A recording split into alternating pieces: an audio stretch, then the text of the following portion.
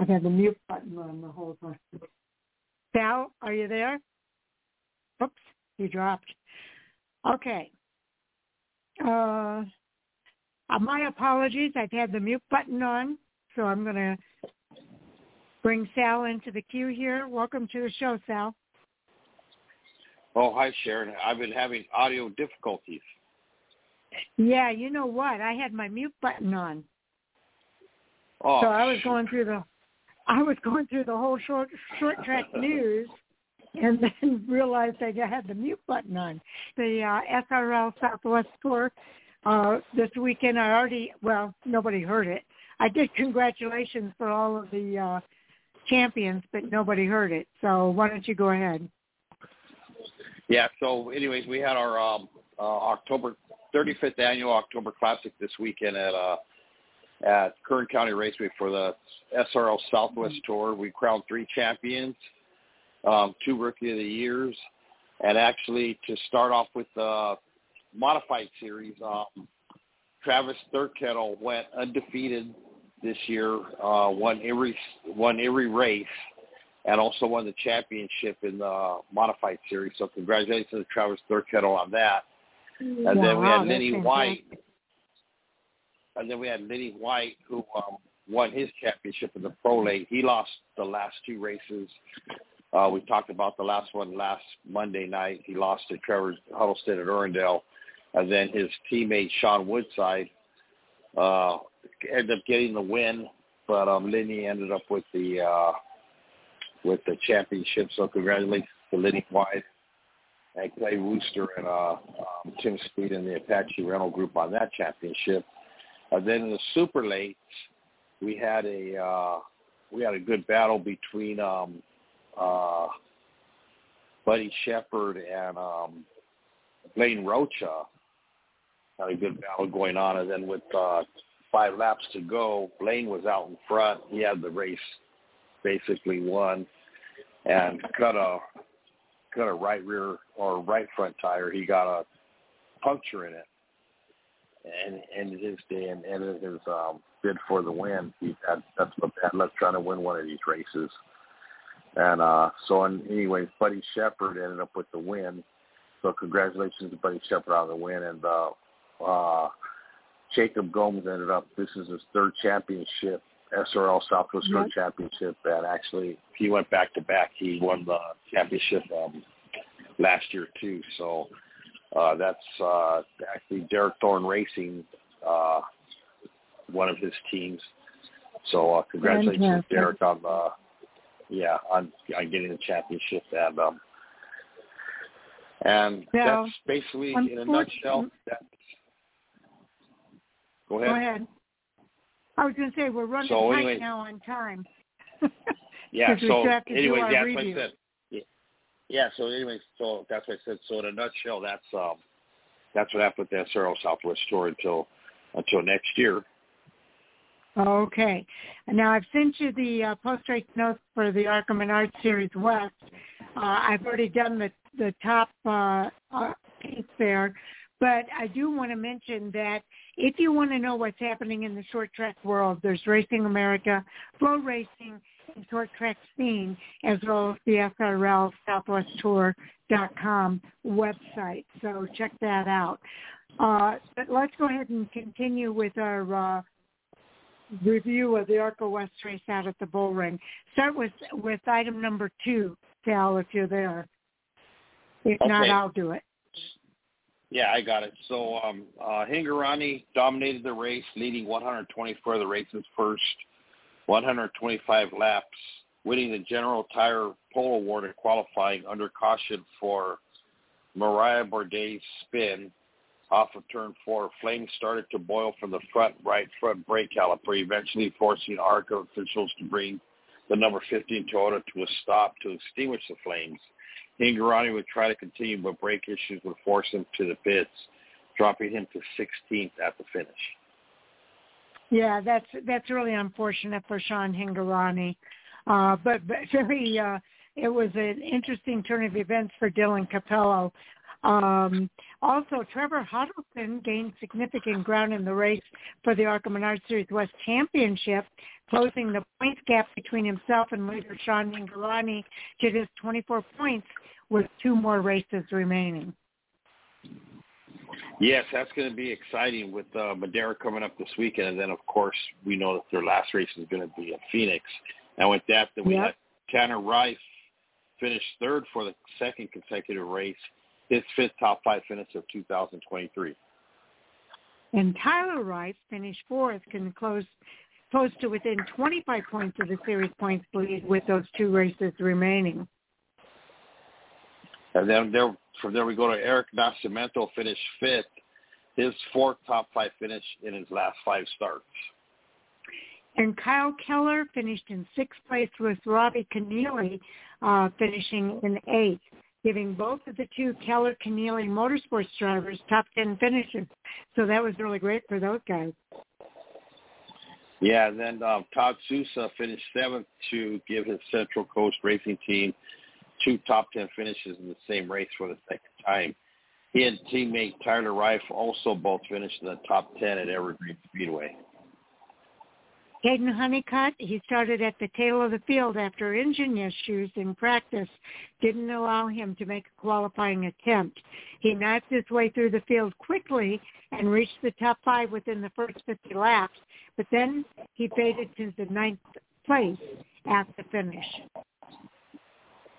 And R.J. Smotherman finished 10th to earn his 2nd consecutive top 10 finish in the John Wood-owned number 38 Toyota. And Bradley Erickson's night ended early. He had mechanical issues that forced him out of the race with just 41 laps in the books. Erickson ended up finishing last in the 21-car field and dropping him from 4th to 5th in the ARCA Menard Series West Championship standings. And then the ARCA Menard Series West is back in action on Saturday night at Madera Speedway in the 5150 Junior Homecoming ARCA 150 presented by the West Coast Hall of Fame. The race will be streamed live on Flow Racing starting at 11 p.m. Eastern Time, 8 p.m. Pacific Time.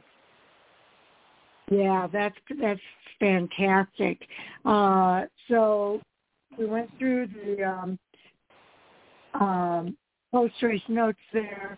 The ARCA, this is the only series on the ARCA platform that is still racing. Do you want to go ahead and cover the points now for the ARCA West?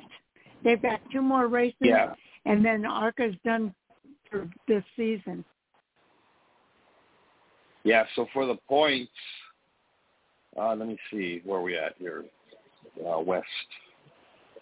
Yeah, we want the West. Wow, you know what? It's showing. I have it showing Trevor at 37.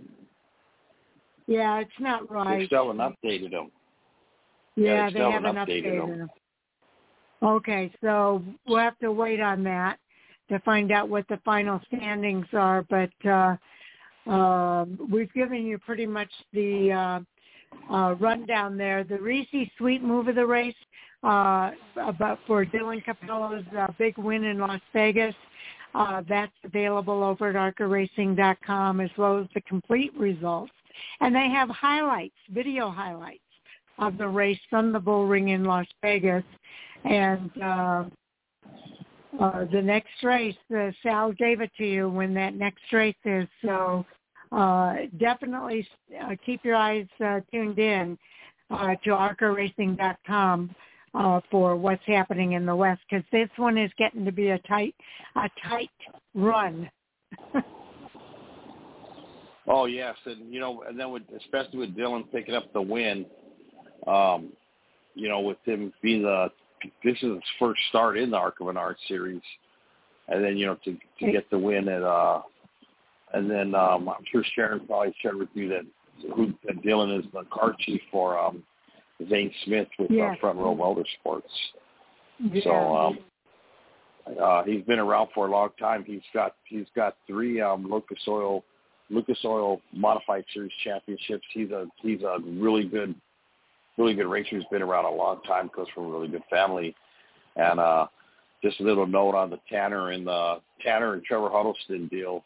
I talked with Tim Huddleston at the track yesterday, and he said that Trevor was really excited, that him and Tanner, there was no bad blood between, the way they raced, but they were real happy that they were able to race as hard as they were and, get the finishes they did. So he said, they're both looking forward to going to Madera, and battle it out, for the championship. So it's going to be a good run.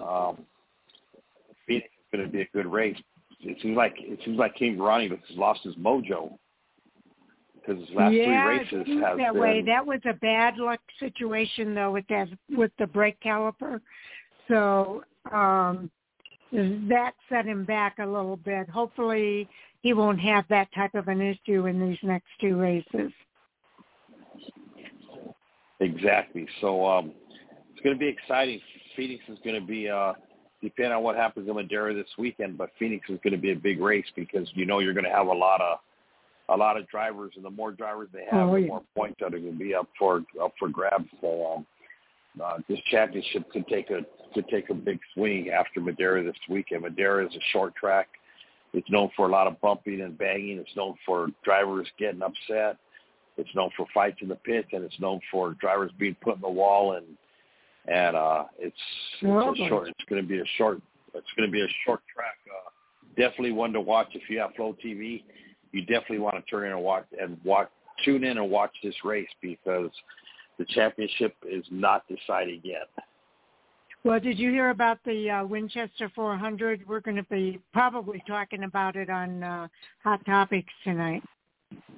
Yes, actually, that was one of the topics yesterday when I was when we were at Kern. After actually, the Winchester was run before we ran our championship race, so I was able to watch some of it. But I'm really good friends with Nassie, and it's a bad deal. What happened? I texted him. His dad's doing good. His dad was the one that got hit by the car.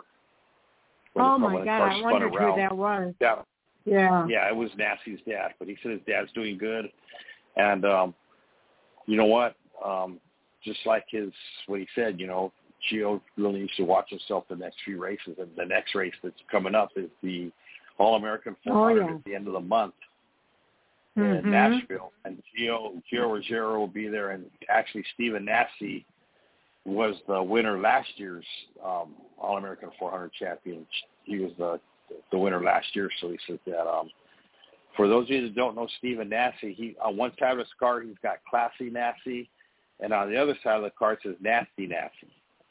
And talking with him, he says, that's the way I race. He goes, you race me clean? He goes, I will be Classy Nasty. He goes, you race me dirty? He goes, I'll be Nasty Nasty. He has shirts made with the same logo on it, Nasty. But I'll tell you, the guy's a wheel man. He's good. He's aggressive, and he's a fighter, and he backs up everything that he says on the track behind the wheel. And if he needs to, he'll get out of the car, and he's not afraid. He's not afraid to throw punches. So, I'm trying my hardest to get out there to the All-American 400. I mean, I'm really trying, especially after what happened.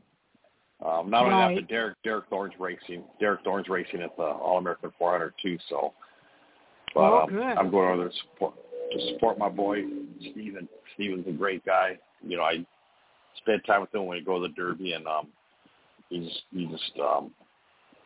going to be exciting. Yeah, well, we were saying, we'll talk about it on Hot Topics, but my opinion, just as a preview, is I think he should be suspended.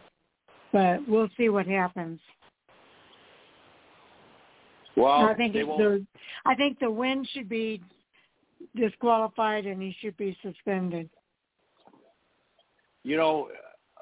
Rogerio, what he did was wrong. He raced him hard, but I mean, and that's just the way racing is back east. As far as the suspension, I think it Well, what I'm saying is when he did that spin out and hit Nassie's dad, that's uncalled for. Yeah, but you know what? Nassie's dad should have never went out on a hot track. Yeah. They were done done racing, but Nassie's dad shouldn't have went out on the track. And then with Rogerio, with the way what Nassie did, Nassie had him blocked. Rogerio was just trying to get out of the way to go celebrate, and he didn't know that Nassie's dad was on the track. It's like, you know, when we talked about it at the race, and I asked Derek and asked a few other drivers, I go, when you're coming around and making a right turn, he goes, you can't see what's behind you or what's on the side of you. He said, so he goes, when he was trying to get around, he didn't know, but and then at the same run, Nassie's dad should have won. Yeah. I was just going to say it'd be great if you could be on Hot Topics with us tonight to go into all of that, because that's one of the ones that we've got on the list. Yeah, and I mean, you know, like I said, you know, I do a lot of short track stuff. You know, we're photographers the first ones to run out there, but we always wait for the track to go red. You know, before we get out there, the light was still yellow, and Nassie's dad was running after Rogerio, you know, to go get Gio for, you know, for what had happened. So I mean, it's just a bad it's a bad deal all the way around. But you know, that's racing back east. You know what, and you got to expect it. You know, but I agree with you. Something should be done with Gio. Donnie Wilson really needs to put that kid under wraps, and you know, and you know, he really needs to talk to that kid and teach that kid, you know what, that, you know. But like Steven said after the race too, you know, I probably would have raced him the same way, but I would have raced him a lot cleaner. He goes, but these kids nowadays, they just that's how they're brought up. And unfortunately, Donnie Wilson has a reputation of teaching his drivers to race like that. So I do put a lot of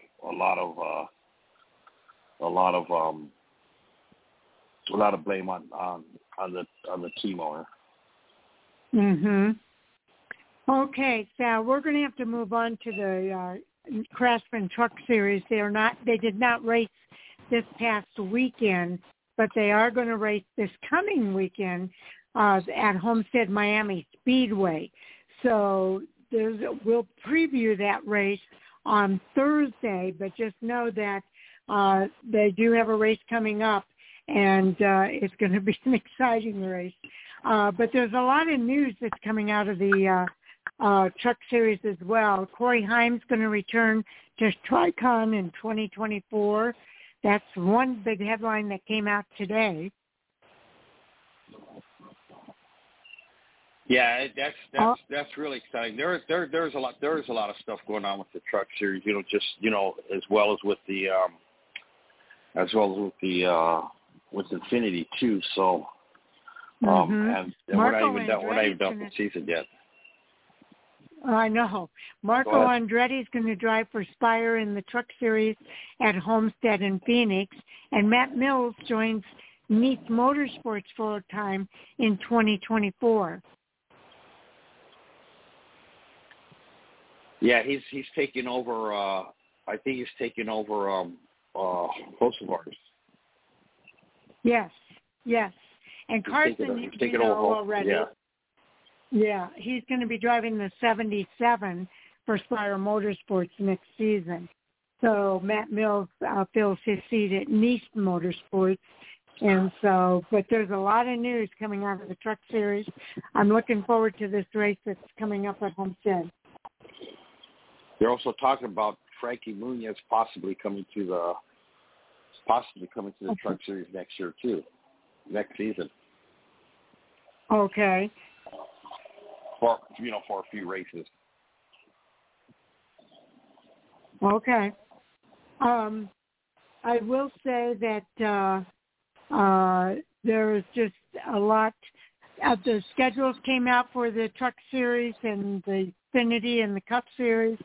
So those are all out now, which is really good news. We now know what the schedule is going to look like. Did you have any thoughts there, Sal? No, not really. I mean, it's just, not really much. Just going to wait, until the season starts, and see where, where drivers end up. I mean, there's, like you said, there's a lot of talk, about the Truck Series, Xfinity, ARCA, and, a lot of stuff coming out from out here from Auto Club Speedway too. So, it's just, I guess the best thing is just wait and see, and, I mean, we already got the schedule out, which is nice, so, the fans can start planning the, races they want to attend, and it gives, the teams, time, to start to prepare. So, okay. It could be hopefully another exciting season. Yes, exactly. What I think I'm going to do then, Sal, is the interview from Riley is about just a little over 18 minutes. Let's go ahead and play that, and then you and I can talk about it. But before we do that, I know you know Riley. What were your thoughts about his victory this weekend at his home track? You know what? It was he really needed it. I mean, talking with him last week, when he said, he signed back with Stewart Haas Racing to race Xfinity again next season, but he goes, you know what? He goes, I need a win. He goes, I want to win. He goes, I won at Irwindale, and, and he goes, I need a win. I've been in the series long, and he finally got it. And then to get in front of the hometown crowd, the way he did, the way he celebrated, and everything he said, he had 60 people there. Yeah, and then plus, everybody that doubted him, said he couldn't do it. Exactly. Well, listen to said he would his never interview. Win. Yeah, exactly. Listen to his post-race interview. I thought he did a really good job in his post-race interview. So take a listen to what he had to say.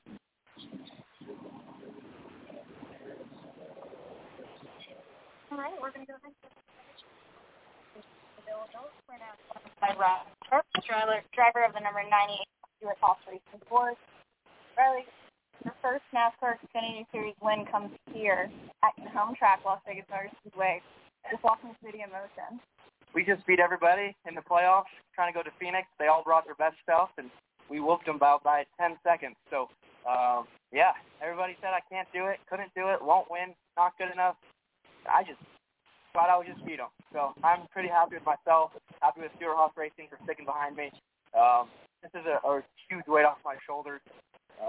It's just I'm so relieved to be here in Victory Lane and in my home city.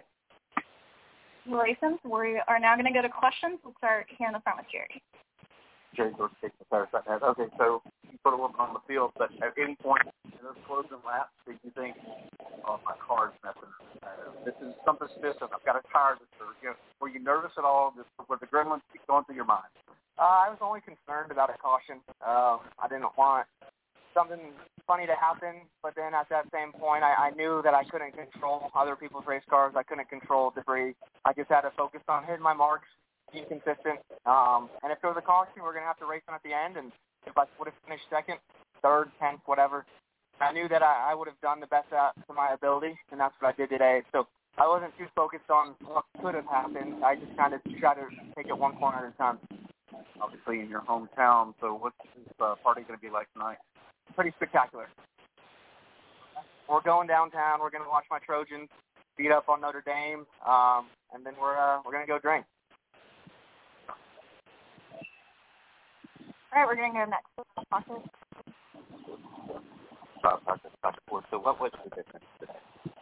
I don't know. I feel like all year, as much as you guys might shake your head, but I feel like all year we've shown this brilliance of speed, and either we've messed up on pit road, I've overstepped my boundaries, I've hit the fence, I've been wrecked, and I feel like today none of that just happened. I feel like I came here last year and ran 15th, right? Came here today, won by 10 seconds. I did not drive any different, and I feel like that is the biggest thing that is a misconception in this sport with drivers from the top to the bottom in all the series. I just didn't become that much of a better race car driver to beat the best Xfinity field in a long time at Vegas by 10 seconds. And last year I barely hold my weight to be in the top 10. So I feel like everything has to go right, and you just have to continue to believe in yourself and be confident. So Zach and then Tom. Hey, hello, NASCAR.com. Riley, congratulations. You talked about the weight that's been lifted off you. How much of a toll has this year taken on you, just the ups and downs that have come with it? Because you talked about the speed that you guys have shown at times. To go through those ups and downs and now be on the other side of it with, celebrating here, what's this been like for you? I think the biggest thing is when people aren't around, when you don't finish well, you go home by yourself, you go to dark places, to be honest with you, and you start to question yourself, and that's all that falls back on foundation, and you have to have good people around you. And for a while in my career, I didn't. And I started to question myself and wonder if I could do this. But whenever I was down, I would get a call from somebody at Monster, knowing that they believed in me and they told me that they supported me no matter what, through the ups and downs. When a lot of people didn't support me, there was a few people who did. That was Monster Energy and obviously my parents. So some teams didn't support me either. And I'm very grateful to everybody at SHR, Greg Fidelli, for that stepping up to the plate when I didn't really have a place to go. And they took me in, and they knew that they could polish me and work with me and help me grow to become the person I am. And there's still so much growth for me to become, and hopefully I can stay at SHR for a long time to come. Okay, we're going to go to Tom and then to Justin. Tom Zaleski, County today. Riley, I hate to correct you at first, but it was 15 seconds that you won. Perfect. Thank you. But with this, you passed Cole in the final lap of stage 2 to win, and then there weren't any yellows in that final stage. Are you radio silent? Are you trying not to get too nervous? Anybody else in your ear at that point? How was that final stage unfolding for you as you're getting wider? It was really odd. I truly wasn't too nervous because I knew I was doing the best of my capability, like I said earlier. And if it was a caution, I was just going to take it at face value. We were probably going to come down and get tires, and we're going to have to go race them. But I knew once I passed the 0-0 there on the final lap in stage 2, I knew we had a shot at it. It was just a matter of everything went well and we executed correctly, and ultimately we did. But like I said, I was just taking it lap by lap. They were telling me to back up my pace. And I was thinking to myself, I was like, I'm not good enough to back up my pace. I'm just going to go until the caution or the checkered flag comes out, and luckily that's what happened.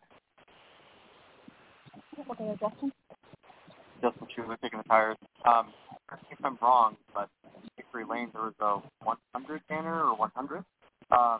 What was that? Yeah, Stewart Haas Racing, 100th win, Riley Herbst. You ever thought that would happen, huh? Yeah. All you guys are laughing, huh? Yeah, Riley Herbst, 100th win for Stewart Haas Racing. So that will be in the history books. And like I said, I'm so grateful for everybody at that organization.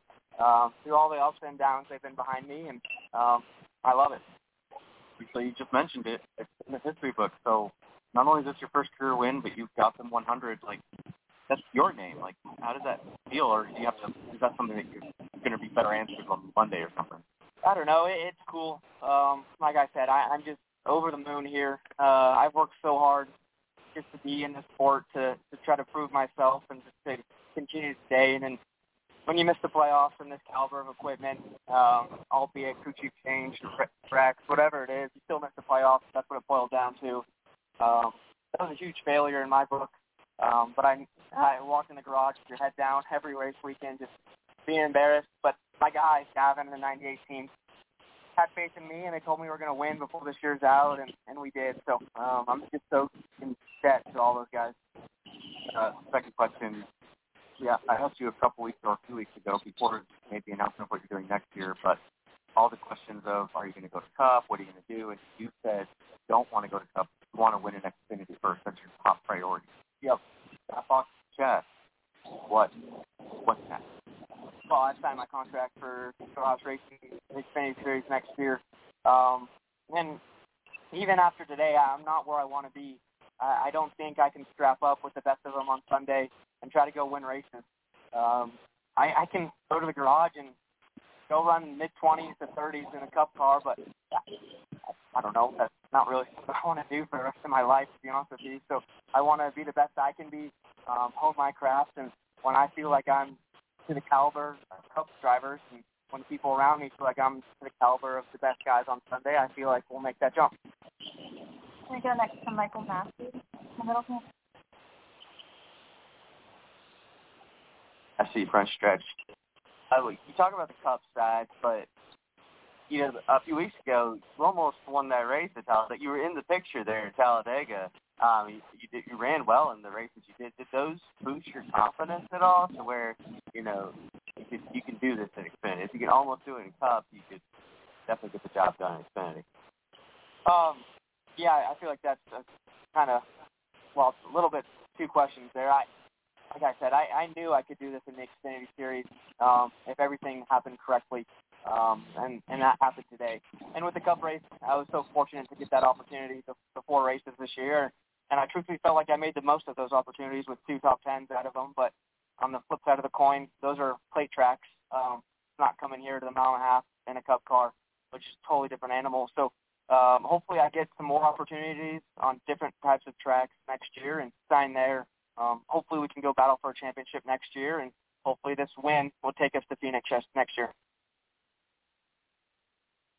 Front all the way to the left.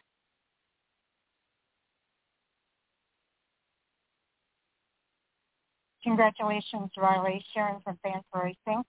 And I'm wondering if there was a pivotal moment at SHR that you knew things were turning around and this was coming. We've seen it coming for a while, but was there a pivotal moment for you? There was a bunch of pivotal moments, a lot of grounding moments, a lot of hard discussions with Kevin Harvick, with my old crew chief, Richard Boswell. And then right when I thought the train was rolling in the right direction and being as close as I ever was to win a race, my crew chief got promoted to the Cup Series, and I felt like it was just over. I was really down on myself and just kind of gave up. And then this guy named Davin came down from the Cup side and told me we were going to go win races. In our first race, we finished second at Nashville, and from there on out, I knew life was back in me, back in the 98 team, and Davin's just been a savior to me and my family and the 98 team to get us to victory lane.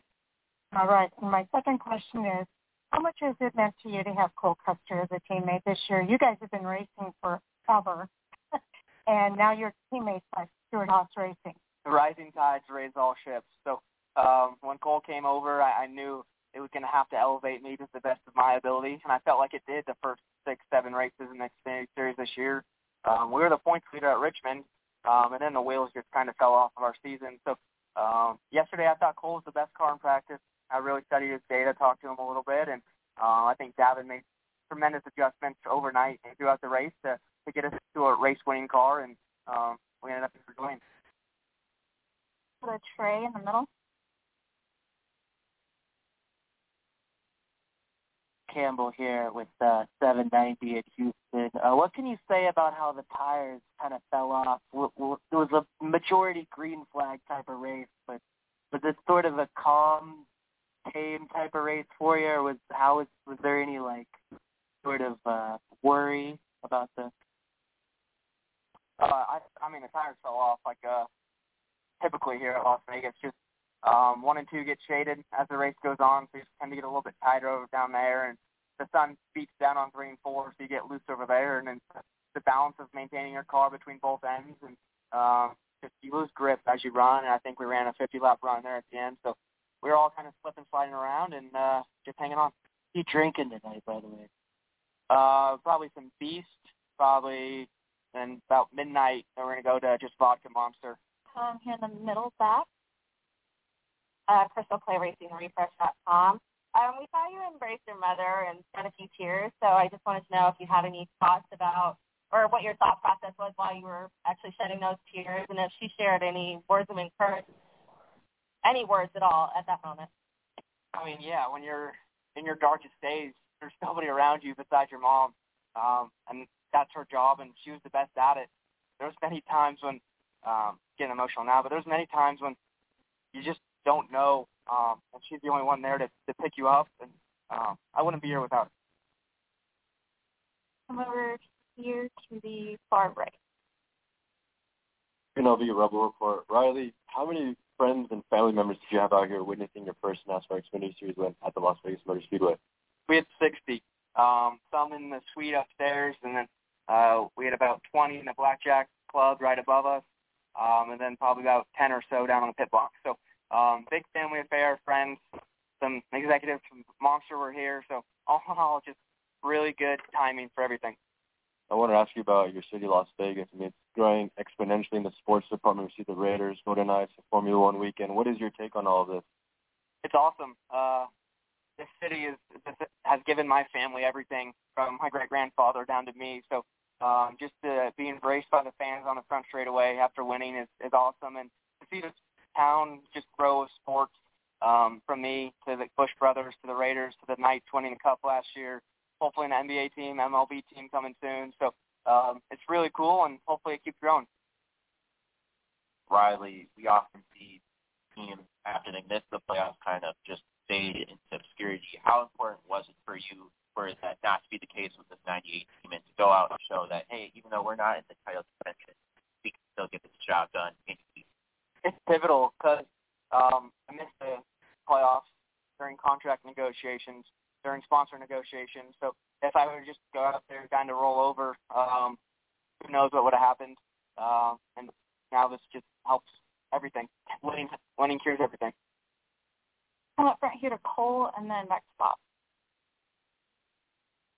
Cole Cusimano with the Arkansas Public. Feel easy in the car? I guess, how was your drive today? No, it was kind of a handful. The bumps, I feel like every fall get significantly bigger. You don't really feel them in the springtime. I was so loose down in 3 and 4 with the sun. And I was screaming there a little bit in the first stage, but Davin told me everybody's screaming. It's just got to be better than the next guy and be extremely disciplined. And so I just kind of shut up and try to be disciplined. On your radio, started thanking people and telling people you love them, like, with a lap to go. And so I'm curious, like, did you said they were like, hey, you still have one more lap. So I'm curious, did you know you still have one more lap, or did you think the race? Well, every 5 laps, my spotter would give me an interval, and so I was just dead silent. And then once I took the white, I was like, he told me 15 and a half, and I was like, okay, I can do 4 corners as long as if the caution comes out, we're gonna win. So that's when I knew it was over once the white. Any additional questions?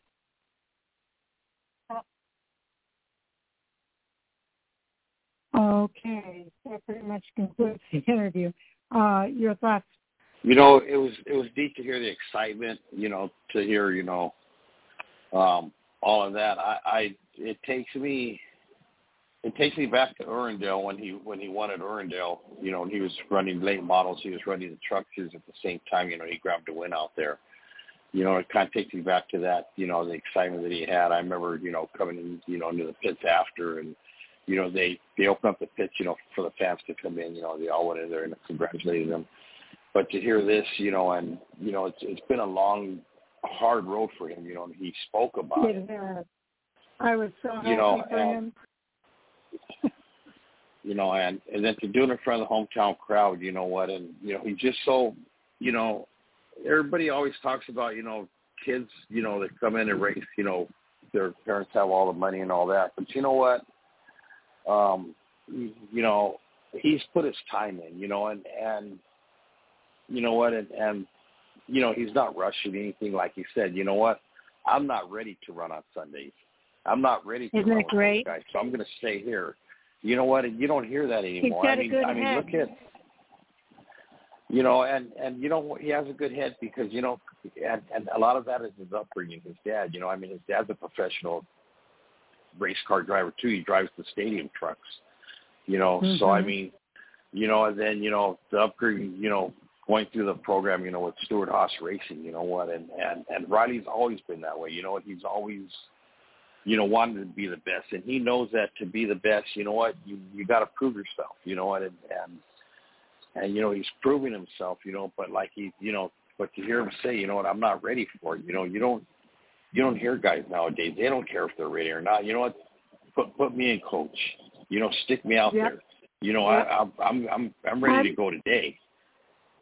You know, I don't want to wait. I'm so proud of his interview. Yeah. Yeah. You know, and just everything else, you know, how appreciative he is of it. You know what? He the points he had on, you know what, people didn't believe in him. You know what, his mom and dad believed in him, you know, and shows, you know, how strong, how close his family is. I remember, like I said, real quick, his dad would go to his races at Urundale, you know, and you know, he would come in flying from Vegas, you know, to watch him race, you know what, and always supported him.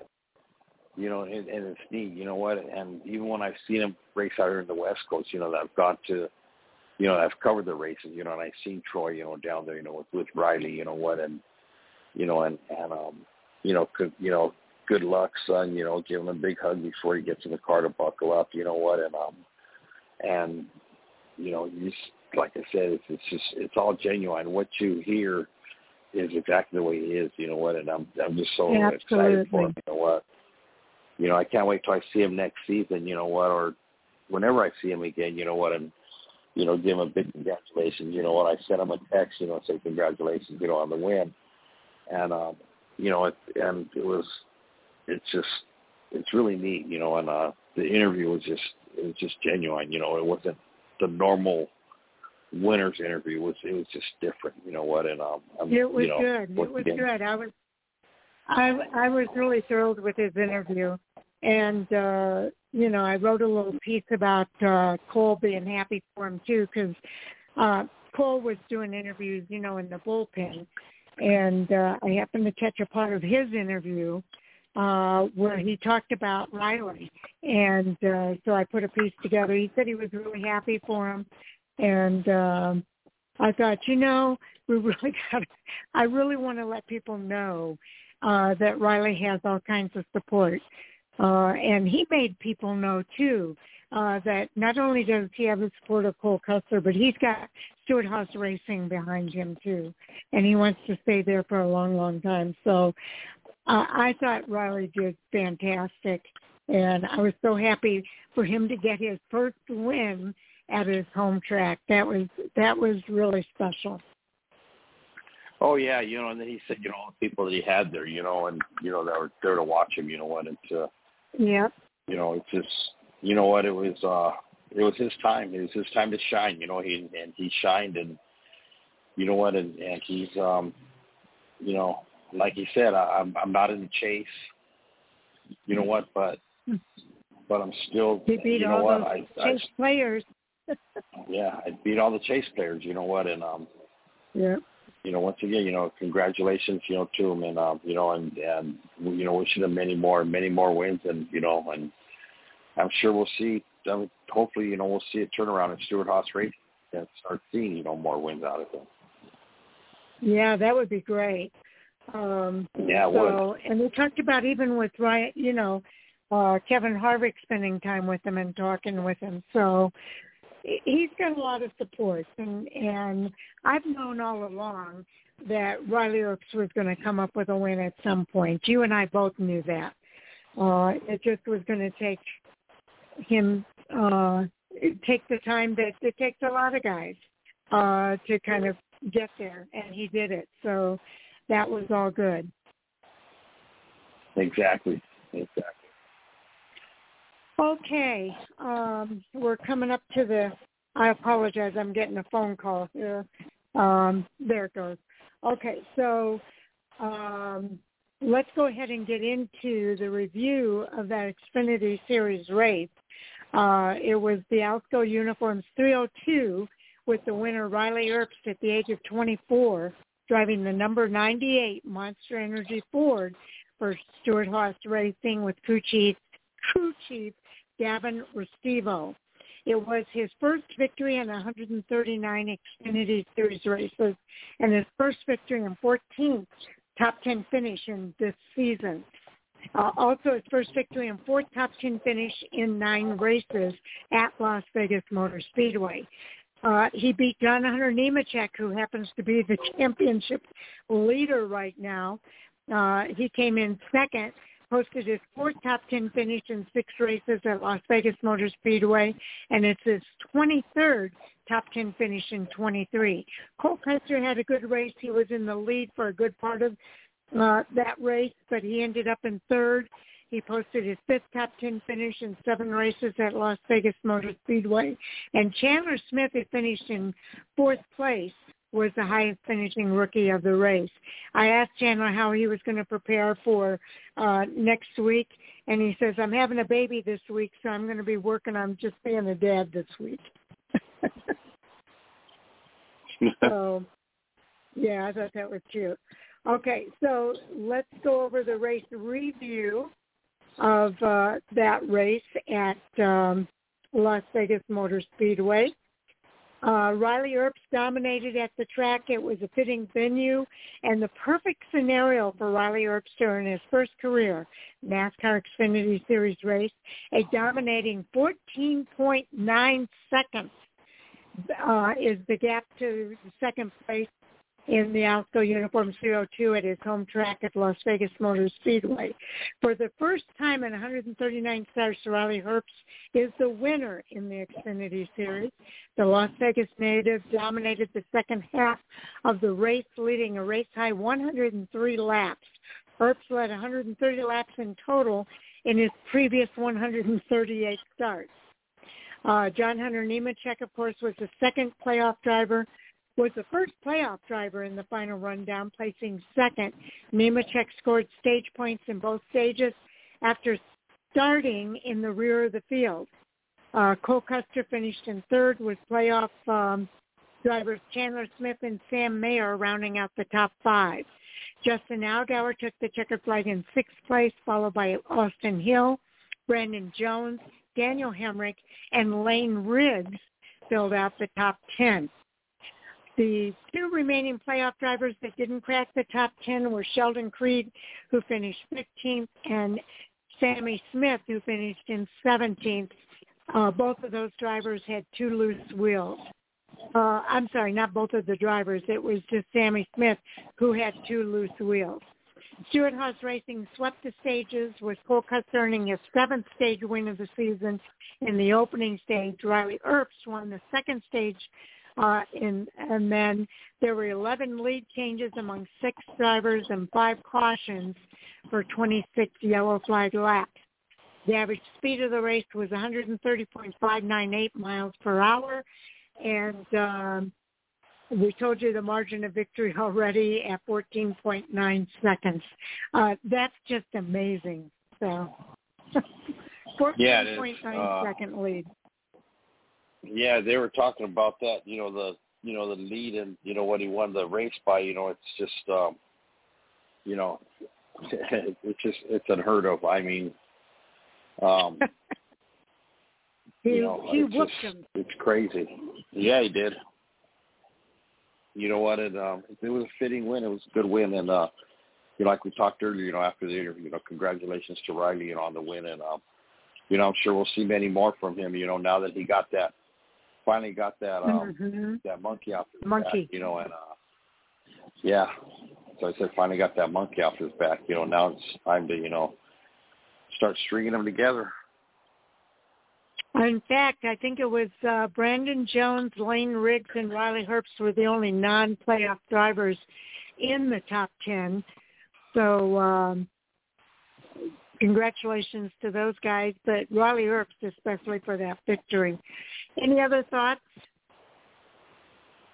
No, that's really it. I mean, you kind of, as we're getting towards the end of the season, John Hunter Nemechek, he just continues to impress. Cole Custer, he's doing what he has to do, to stay there. I don't Cole wants that championship really bad this season, and I think it's going to come down to Phoenix. I think it's going to come down to John Hunter Nemechek and Cole Custer. Yep.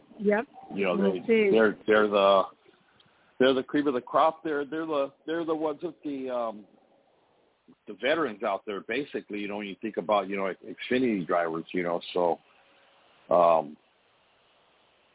it's just going to be exciting.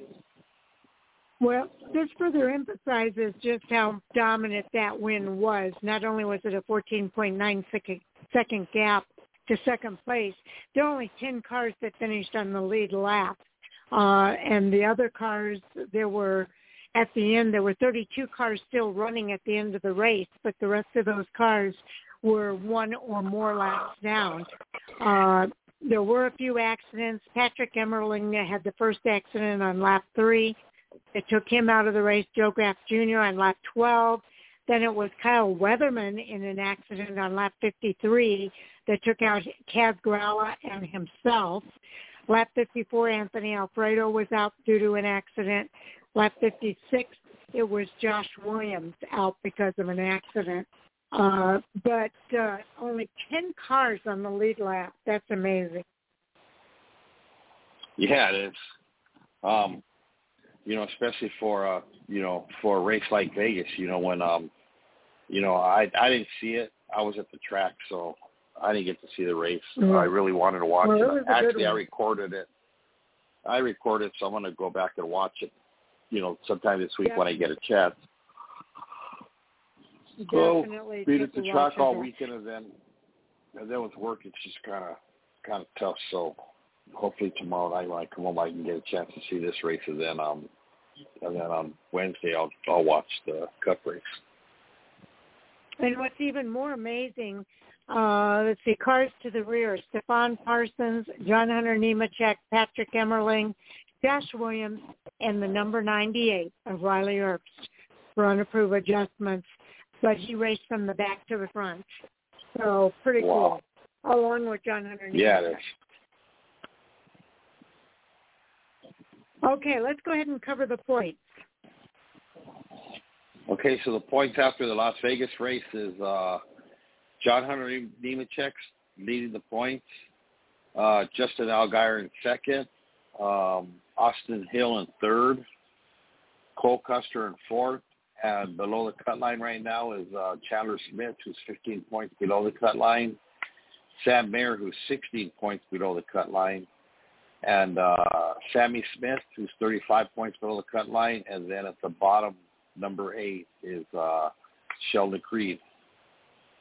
So it's going to be an exciting couple races coming up, before they, finally get out and, get ready for the stretch, into Homestead, into Phoenix.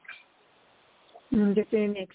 So they've got Homestead this weekend and Martinsville the following weekend. Anybody below the cut line that you can see that should come up with a victory and put themselves in that Final Four? Or are the top people that are in the Final Four now going to be the ones we see in Phoenix?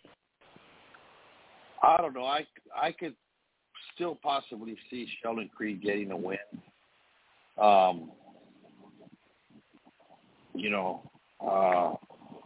As far as points-wise, I think what you're looking at in the top 4 is experience and veteran drivers who know what they have to do to stay there. Not only that, but to make it to Phoenix.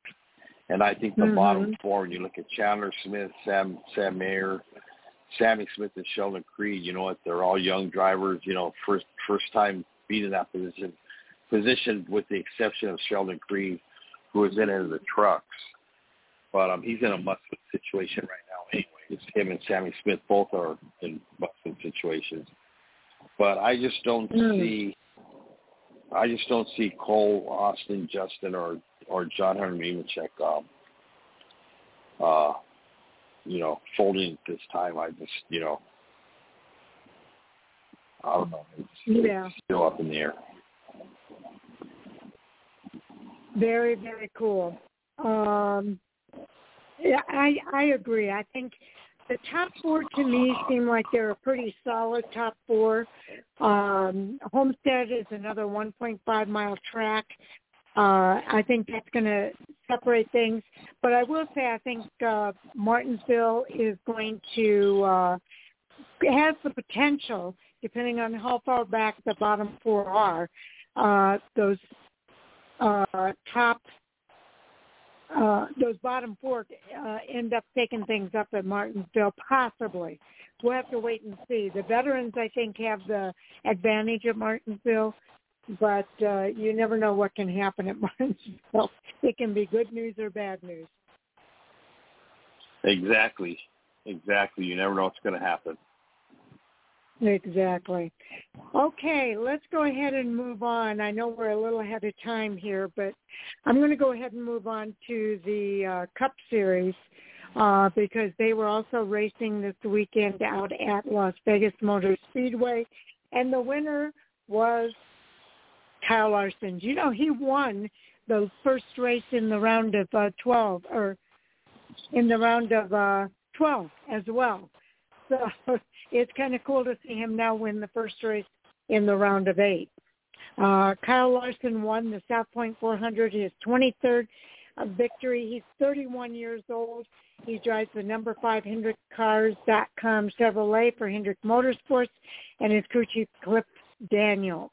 It was his 23rd victory in 328 NASCAR Cup Series races, his 4th victory and 16th top 10 finish this year, and his 2nd victory and 11th top 10 finish in 15 races at Las Vegas Motor Speedway.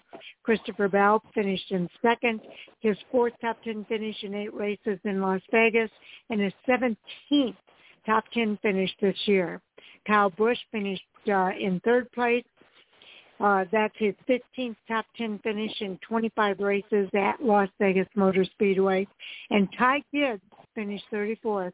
He was the highest finishing rookie of the race. And now for the recap of that race. Let me get to that real quick. Kyle Larson clinches his championship for a berth with a win at Las Vegas Motor Speedway. He earned his trophy the old-fashioned way. The driver of the number 5 Hendrick Motorsports Chevrolet led the most laps. He swept both stages, but still had to hold off a hard-charging and equally motivated Christopher Bell at the finish line to claim a dramatic victory in Sunday's South Point 400 NASCAR Cup Series playoff race at Las Vegas Motor Speedway.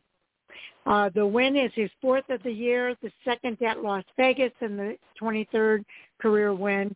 The pole winner, Christopher Bell, finished in 2nd, followed by Kyle Busch, Brad Keselowski, Ross Chastain, Ryan Blaney, William Byron, Tyler Reddick, Martin Truex Jr., and Denny Hamlin. It was a clean race for the playoff drivers, all 8 finishing in the top 11. Larson was the dominant driver of the day. He led 133 of 267 laps, and he won both stages. He had a solid lead through much of the final part of the race, but a last lap charge by Bell made the finish close. Stages 1 and 2 were won by Kyle Larson. There were also 20 lead changes among 7 drivers and 7 cautions for 36 yellow flag laps. The average speed of the race was 135.635 miles per hour. Ryan Blaney was originally disqualified because of the left front shock, did not meet the overall specified length. He finished in 36th place until this afternoon when NASCAR realized there was a problem. So they rescinded the disqualification on Monday afternoon, and his finishing position and points were restored. So that brings up a lot of interesting questions that we'll talk about on Hot Topics tonight, just to give a kind of a preview there. But any thoughts on your end, Sal? Yeah, congratulations to Kyle Larson. There was a stat out there that went something, gosh, I can't remember if it was this, somehow this win was tied to whoever won this race, I think 4 out of 6 times or 5 out of 6 times went on to win the championship. So we'll see what happens.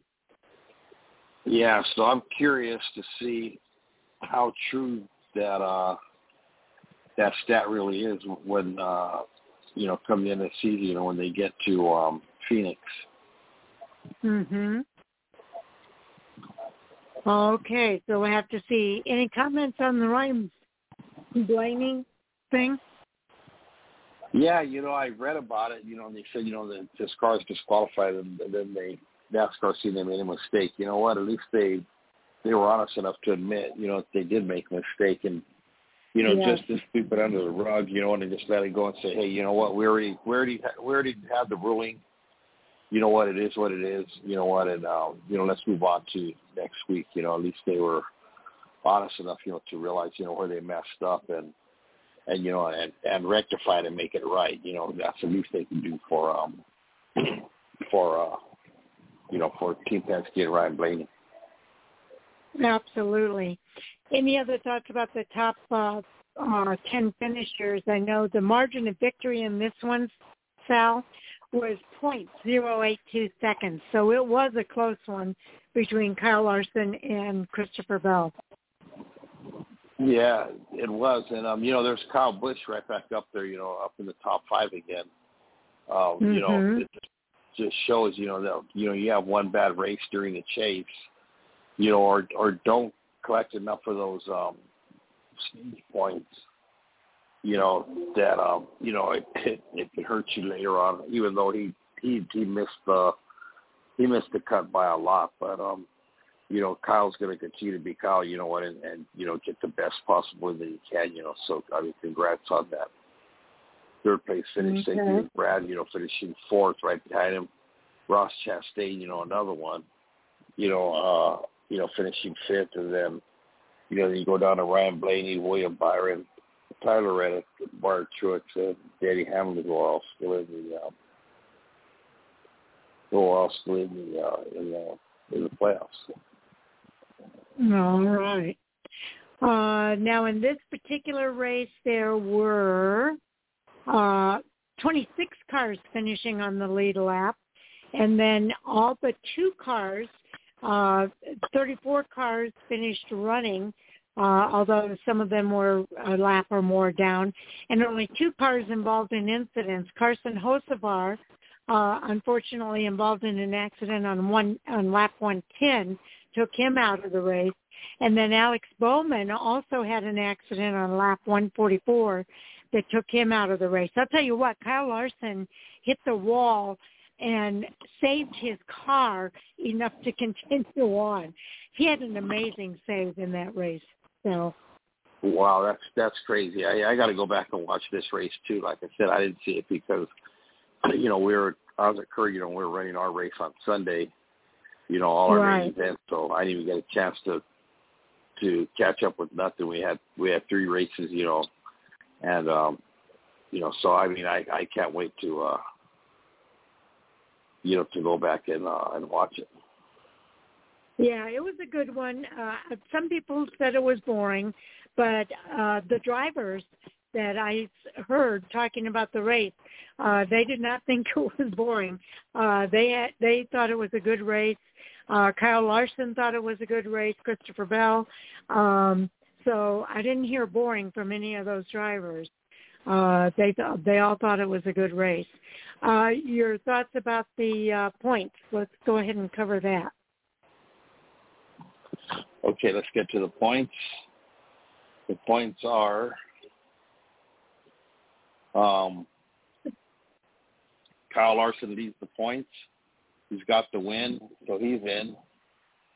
Second is William Byron. Third is Denny Hamlin. Fourth is Martin Truex. And then from there, so far the ones that are below the cut line would be Christopher Bell, Tyler Reddick, Ryan Blaney, and Chris Buescher, who's sitting 8th in the points.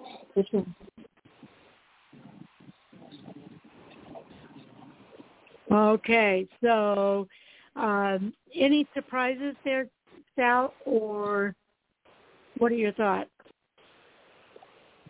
No, not really any surprise. No, I guess not. It is,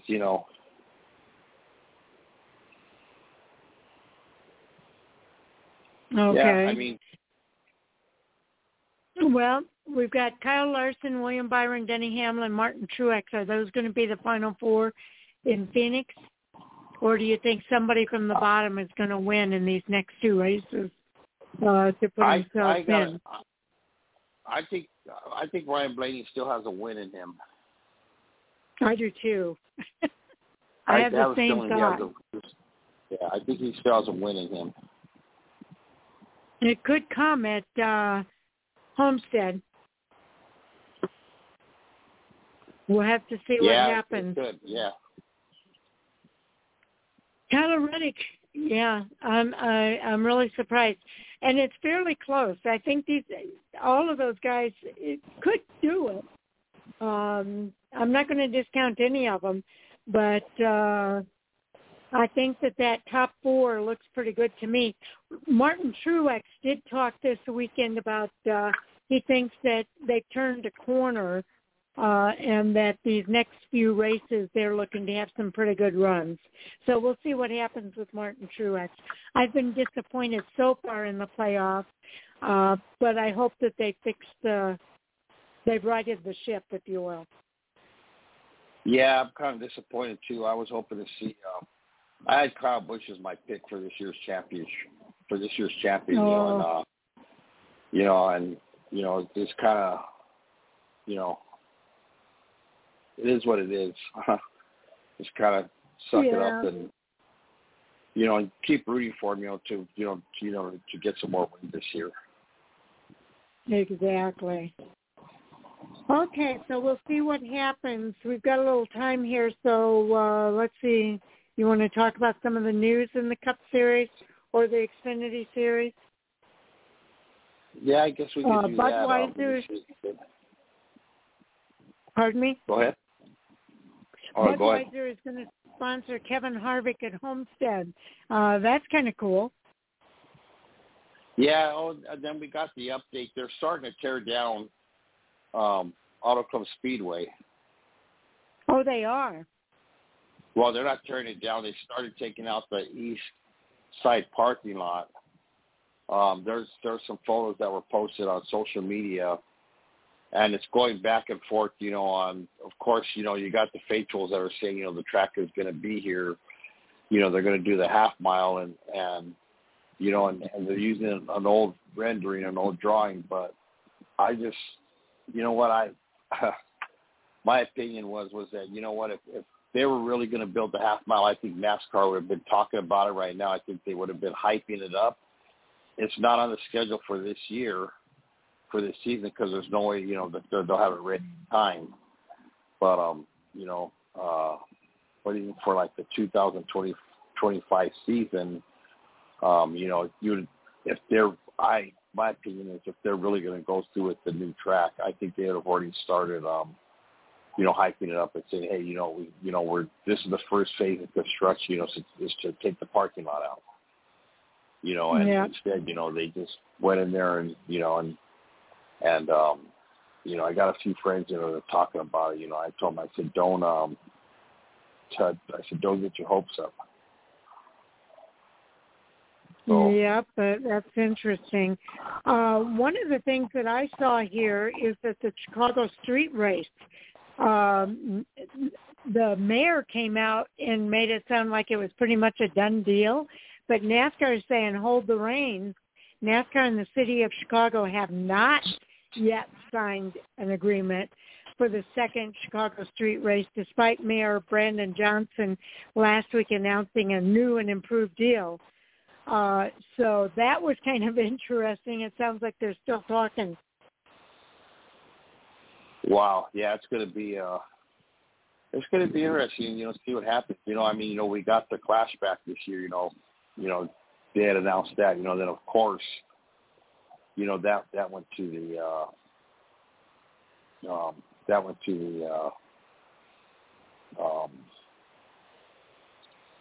it's on the schedule. And then something else, since we're a motorsports store, NHRA, they finally got their sponsor for next season. Their corporate sponsor is going to be Mission Foods. So it's going to be Mission Foods, NHRA. Before it was Camping World NHRA, and we've had different names for the sanctioning body. So Mission Foods jumped on board, so it's going to be Mission Foods NHRA for next season's NHRA season. So that's going to be that's going to be exciting. Did you see that Erica Enders is the what did it say? The winningest most driver in the female driver in the NHRA. Yeah. Yeah. She's really a good driver. You know what, and a really nice person around the track. You know, fan friendly, and you know everybody enjoys her. Yes, indeed. I know we've had her on the show. It wouldn't be a bad idea for us to invite her back again. But yeah, that was really cool to see that she hit that milestone. Yeah, it was. Gosh, there's just so much to look forward to. You know, these last, you know, as we wind down, you know, to the end of the season. You know, we got some good racing coming up. You know, we got a lot of driver changes. You know, that are already happening. Mm-hmm. Carson Hocevar is going to finish out the rest of the season in the 42 car over at Legacy since he's taking it.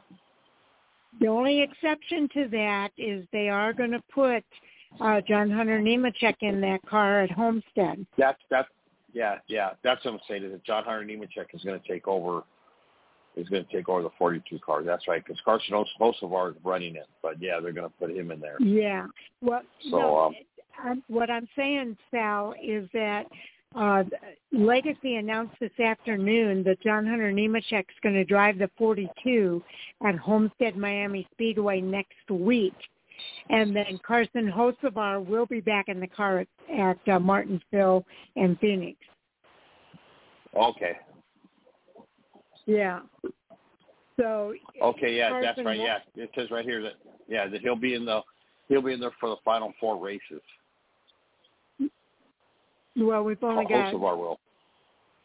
No, Hocevar won't be in there for the final 4.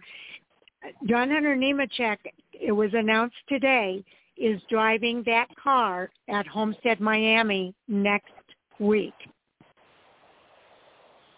So we have Homestead, I know, but that, Miami, and Phoenix. No, it's Martinsville. We have Miami, Martinsville, and then Phoenix. Right, and at Miami, it's going to be John Hunter Nemechek in that car.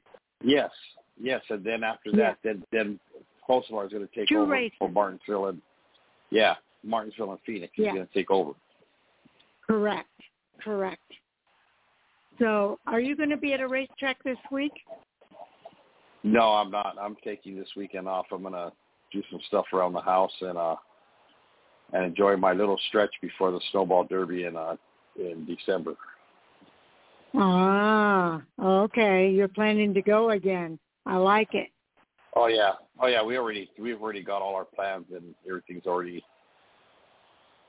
got my flights and we got our rooms and we're ready to go. Everything's carved out already. Yep. Okay, or just wait for the day to get here. Just wait for the day to get here. Wait for the day to get here. Yeah. Yeah, that'll be cool. Is Derek going again this year? Yes, he is going. He hasn't made the announcement yet, but Derek Thorne will be there to defend his championship. Very good. I'm happy to hear that. Man, I wish I could get down there. Pensacola, Florida, huh? Yep. I'll have to give it some thought. I drive. Yeah, I'll have to give it some thought. I've been driving a lot this week. We drove through snowstorms up in Colorado. We made it to Las Vegas, and now we're driving through the desert. We're at Flagstaff tonight, and we'll be in Albuquerque tomorrow, and then we'll drive overnight to back home. Well, you guys have safe travels, and make sure and stop and rest. You get tired, you know what? Don't take any chances. It's not worth it. It's better to get home late than not get home at all. No, I totally agree with you, Sal. I totally agree with you. I do a lot of driving, and you know what? And I always say, I tell everybody, that I'm around, you know what? It's better I said it's better to be over. late than not get home at all. You know what? And that's the worst thing. You know. I'm not afraid to pull over and get some sleep if I need it. So there you go. Yep, I'm all for that.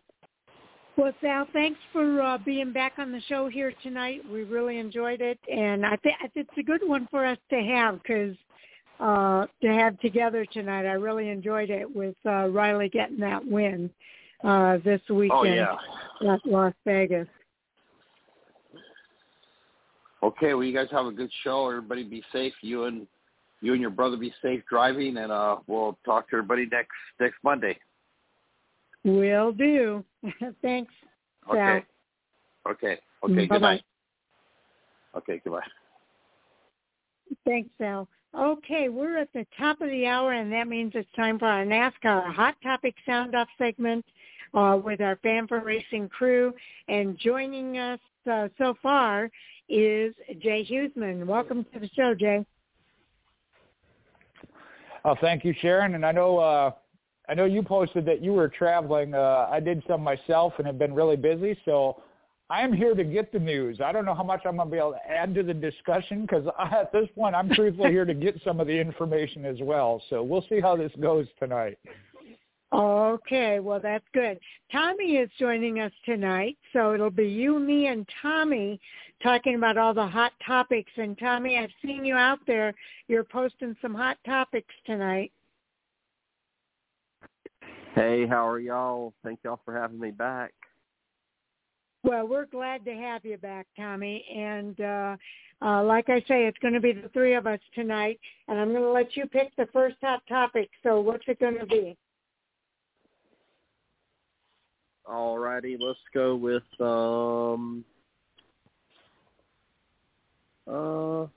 let's see here. Let's go with John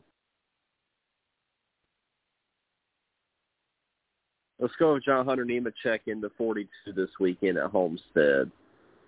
Okay, that's a good one. It was announced this afternoon, Jay. I don't know if you heard it or not, but Jimmy Johnson came out with a video on social media telling everybody that John Hunter Nemechek is going to drive the Legacy Motor Club number 42 at Homestead this weekend, and they're going to have Carson Hocevar back in the car for Martinsville and Phoenix. But your thoughts about John Hunter Nemechek getting that opportunity? I was a little surprised. I did see this, and I the only part I didn't have to fill that story in was then Carson Hocevar's role.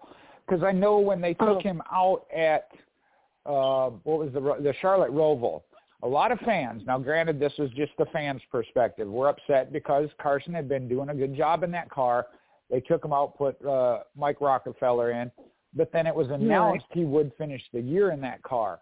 So I get the feeling there's going to be some fans upset, but being that this is going to be John Hunter Nemechek's ride next year, I didn't see why they didn't do more of this other than he is battling for the Xfinity Series championship. So they didn't want to pull him away from that.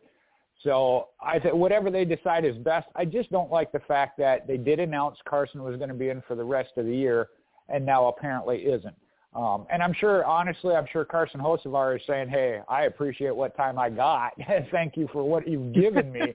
And he'll move on. It was the fans that were really driving it because same with the road course. You know, Carson Hocevar said, I would have liked to have gotten the experience on the road course, but they brought in a road course veteran and skilled driver. Did it pan out and him get a win? No. But would Hocevar? Probably not. So they did what they thought was best, you know, for the company, for the team. I don't know if they had a pre-arranged deal to give Mike Rockefeller X number of races or, you know, all road courses. You know, it's the way it happens. I don't like the fact that it was announced, you know, one way and now it's changed. But like I said, I highly doubt Carson Hocevar is upset. It's the fans that get all spun up. Okay, exactly. What I thought was really nice about it is the first time I saw the news, I saw a video from Jimmy Johnson on not making this announcement. And I thought that was really cool that Jimmy Johnson came out on video to make this announcement and to tell the fans what they were doing. And I saw some other videos from Legacy Motor Club today, too, that I thought, I really like what they're doing over there. But John Hunter Nemechek, it's good to see him get a chance we get a little preview, if you will, of John Hunter Nemechek behind the wheel of that Legacy Motor Club number 42. Carson Hocevar, I think, has done a really good job in that car, and I think he's okay with the fact that John Hunter's going to get behind the wheel. He knows it's not his car, that he's just kind of filling in for the remainder of this season, which has been a good experience for him. And I think he'll look forward to getting back in the car at Homestead, not at Homestead, but at Martinsville and again at Phoenix. So I just like the way they made the announcement and everything. And I like the idea that we get a preview of seeing John Hunter behind the wheel of that car. What are your thoughts, Tommy? Yeah, I think it's just a prequel. I mean, I think this is his first time in the car since, he's going to be driving the car next year, but I think this is his first time racing it because I feel like Hocevar has been the primary replacement to Gragson. So I guess it's just a warm-up ride for him. And Hocevar has done a really good job in the car. I know he wrecked at Vegas this week, but, he's done a pretty good job in it. He definitely did better than Gragson did. So, it's going to be weird seeing Jimmy Johnson drive a Toyota next year, and Toyota, is keeping John Hunter Nemechek when they switch over to Legacy. He's going from Joe Gibbs in the Xfinity to Toyota with Legacy Motorsports next year. So I think this is just going to be a warm-up race for him with Legacy, and I'm sure he'll probably do pretty good. I feel like John Hunter Nemechek, he did very well 2 or 3 years ago when he was in the Cup Series at Front Row. I want to say it was the Darlington race during COVID. He got like a top 10 at that track, and it was like his, I don't know what race number it was, but either way, he did really good that year, and then he went back to trucks at Xfinity and has done well, and now he's going back. So I think John Hunter Nemechek is going to be a good racer in the years to come. So I'm looking forward to seeing what he'll do in the 42 car this weekend. Oh, okay. Jay, your follow-up? The only aspect, the more I thought about it, and Sharon, it was something you said, because John Hunter Nemechek actually doesn't have the experience in this next-gen car. Right. It goes back to, I wonder why they didn't put him in a little bit earlier, and for some of these other races, more races, even since it's been announced. But like I said, I'm sure that his playoff run in the Xfinity Series kind of factors in, and they had committed to other drivers. But I do think that getting him in there is the best way to go, because the more I thought about it, with not having the next-gen experience, probably does need just a little bit of seat time and familiarization with it. And that's not to say he can't do some other stuff too. And we'll have to see, as I was thinking more about it, for that race, if Carson Hocevar ends up in a Spire car and the other one, Ty Dillon, comes out early as well. We've seen that once one domino falls, some more start to. May see that as well. Yeah, that's true. I think it has to do what you said earlier, Jay. I think it has to do with the fact that John Hunter Nemechek is competing for that championship in the Xfinity Series. He's at the top of the standings, and I don't know, it could be a number of things, but I think they saw an opening here. And what Jimmy Johnson said in that video is that Carson's going to be at the track and on top of the pit box, and still be a part of that race from the sidelines, if you will. But I think what it's also telling us is that that there's going to be now Aspire Chevy or Aspire Chevrolet. All of a sudden I'm brain dead there. Aspire is Chevrolet, and so is Legacy right now. They're going to Toyota. But they're going to Toyotas. Yeah, so I don't know if that has something to do with it too, that maybe they had to negotiate for John Hunter Nemechek to come from a Toyota to race in a Chevrolet this week. There might have had to be some kind of conversations there, if you will, in order to make that happen. So I think that might have something to do with it. At first I was thinking maybe it's an indication that there's going to be an affiliation there, but that affiliation is actually ending. So, yeah, it does make you wonder a little bit. Maybe there's more announcements down the road here that we're not privy to. I don't know. I think you're on to something there, though, Sharon, that he'd be from a Toyota to drive a Chevy yet this year. That's interesting. Yeah. So we'll have to wait and see what happens. But, Tommy, what are your thoughts? You know what?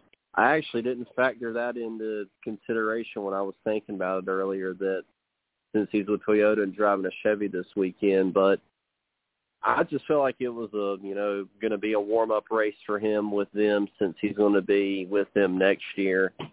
But yeah, I did not factor that in, that they probably had to pull some strings to allow him to get in that car this weekend. But since it's been announced, I guess they were able to do it. And just wanted to add too, that Hocevar has done a good job filling in that car since Gregson went out. But, he'll be at Spire next year. So, I don't know. I'm just looking forward to seeing Nemechek back in the Cup Series this weekend. Okay. Jay, have you had a chance to look at the teams page? I have, and like I said, I was kind of seeing some of the stuff posted, and a big shout-out to Tommy. I know you mentioned he's been putting up a lot today. Such a great team here at Fan4Racing. Like I said, I know a lot of times myself or Mike are and weren't available today, and Tommy did, so appreciate that, Tommy. The one that I was trying to get up to speed on why Ryan Blaney got DQ'd, and then as I went to look into that, it was, well, it's been rescinded. So we'll start with the actual penalty and now the rescission of it. Yeah, that's a couple of different ones that ended up going different directions. Tommy, I'm sure you're up to speed on this one. What are your thoughts?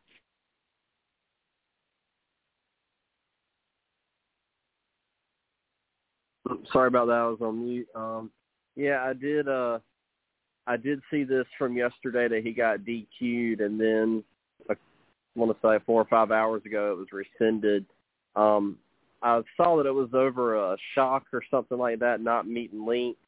I mean, if I had to pick up a backup driver to William Byron, I would say Ryan Blaney's probably my guy, and which I like Chevy and not Ford, so I just like Ryan as a person. I feel like he's a good guy, and he's got a great personality, and that's one of the reasons why I like him. So I'm kind of glad that they rescinded it.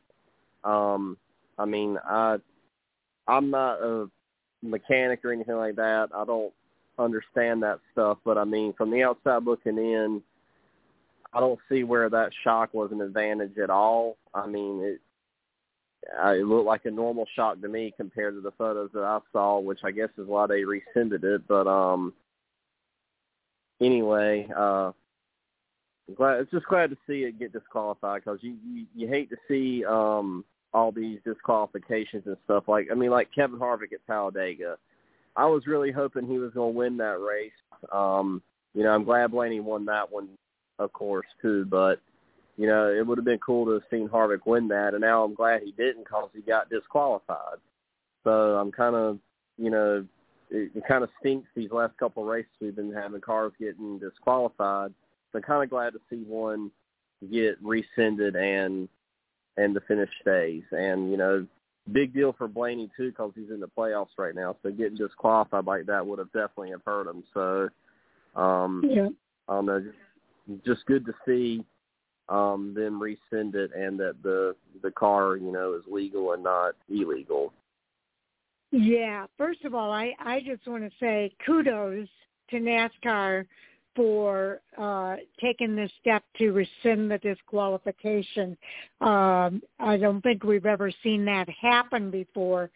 So I think this is a big deal for them to come out and say, hey, when we went back and looked at this, we discovered some problems. In fact, their comments are, after further review of the inspection process throughout this weekend's events at Las Vegas Motor Speedway, NASCAR has rescinded the number 12 disqualification penalty.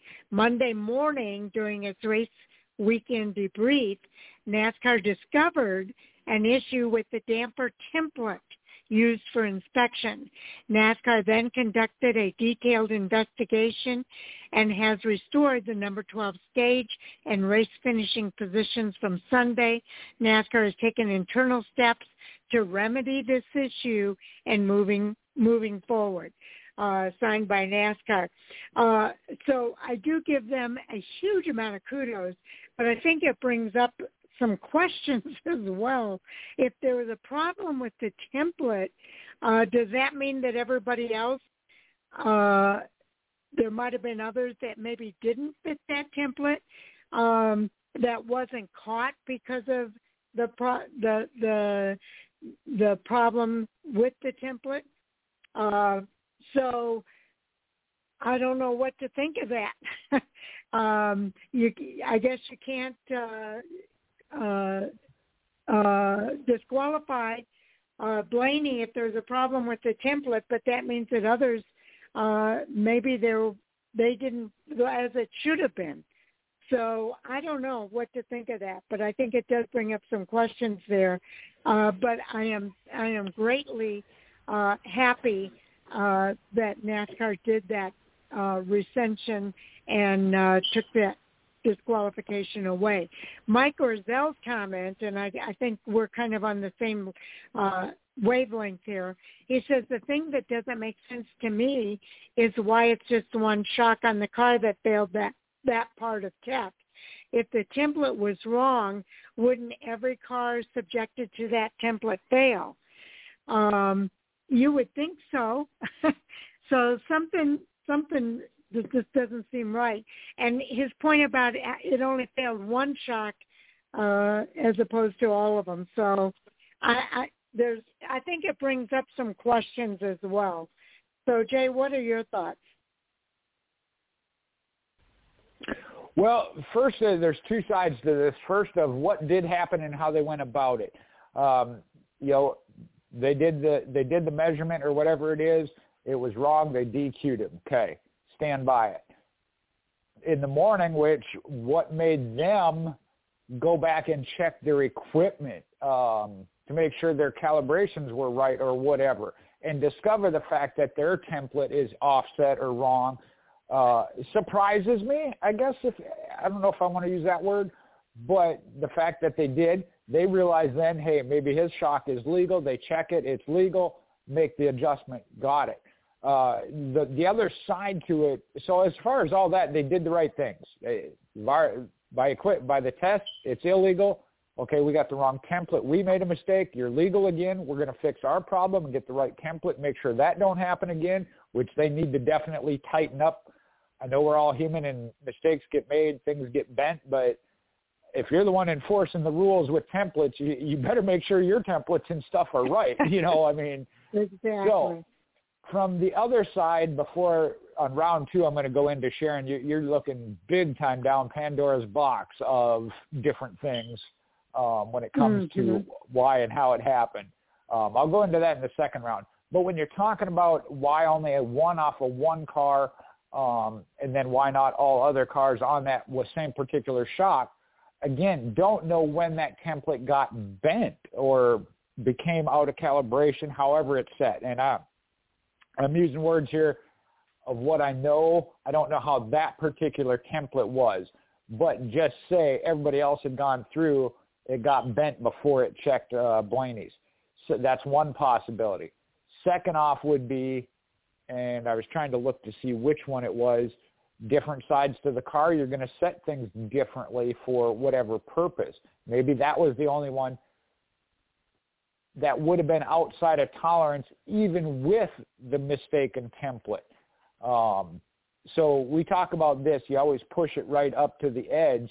Well, that one, the others maybe weren't pushed that close to the edge. They were close enough to the edge, then it went over, even though the template was wrong.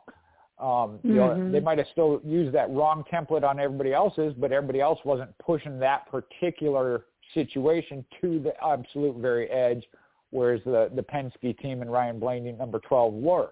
So there's a lot of different reasons it might have not happened to anybody else or any other shocks on the car that could explain that. And I'm going to keep quiet for a minute, and like I said, go into Pandora's box that you were talking about, Sharon, on the second time round. Okay. And I have some other comments, too, since I happen to be at Las Vegas this week. Tommy, what's your follow-up? Well, I don't really have much to add on this one. Like I said, I don't really know the mechanics of that stuff very well, but I am glad to see that he was that the disqualification was rescinded and that he was able to keep his finish, especially since, like I said, he's usually my backup to Byron if he's available, and glad to see that it was rescinded for him since he's a playoff driver. Yep. He's my backup too. I like Ryan Blaney. I will just say that I happened to be looking out the window at the media center, and I had a very clear perspective right to the cars that were lined up to go through the inspection process. And there was another fellow there, and he and I were kind of talking, and we were watching because the car just before Blaney was, I think it was the one just before Blaney, was Martin Truex, and he was in there for quite a while. And we were wondering if maybe there wasn't a problem with Martin Truex's car. And then when they came out and said it, I saw Ryan Blaney's car waiting in the inspection line. And I'm trying to remember if there were other cars behind him, and I don't think there were a lot of cars behind him. So maybe he was one of the last cars to go through that inspection. If there was another car behind him, I would say it was one or two. I don't think it was very many. But I thought it was interesting that because they took so long with Martin Truex's car, we were wondering if maybe he didn't have something out of whack, but it didn't turn out to be that at all. And in fact, it was Ryan Blaney. But and now it's not even Ryan Blaney's fault. It was the template. So just some insight there that I think he was toward the tail end of that inspection process. Jay, your follow-up? Yeah, like I said, with that, there's so many reasons that it could have happened. I want to go now, though, to I don't necessarily want to, but it came to me and obviously has to be talked about. When we've talked about a team that gets a penalty, it's upheld, they did something wrong. Everybody questions, well, have they done something wrong before? You know, have they been cheating all year? This, that.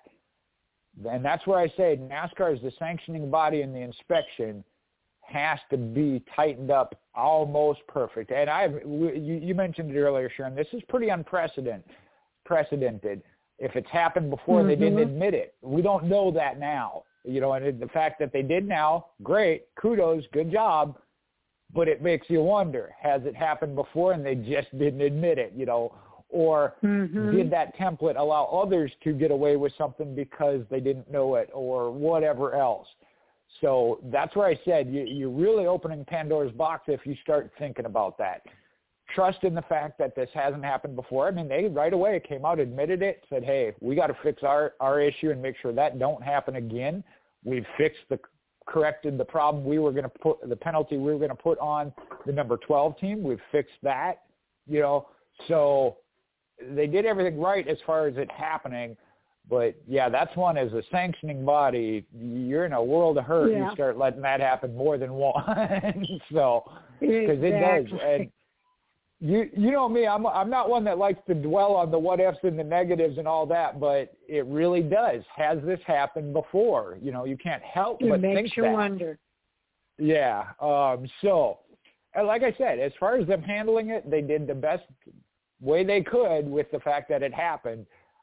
Be really focused on, and I was trying to read or recall what it said at the bottom, that they're taking the steps to ensure that they remedy this issue moving forward, internal steps to remedy this issue moving forward.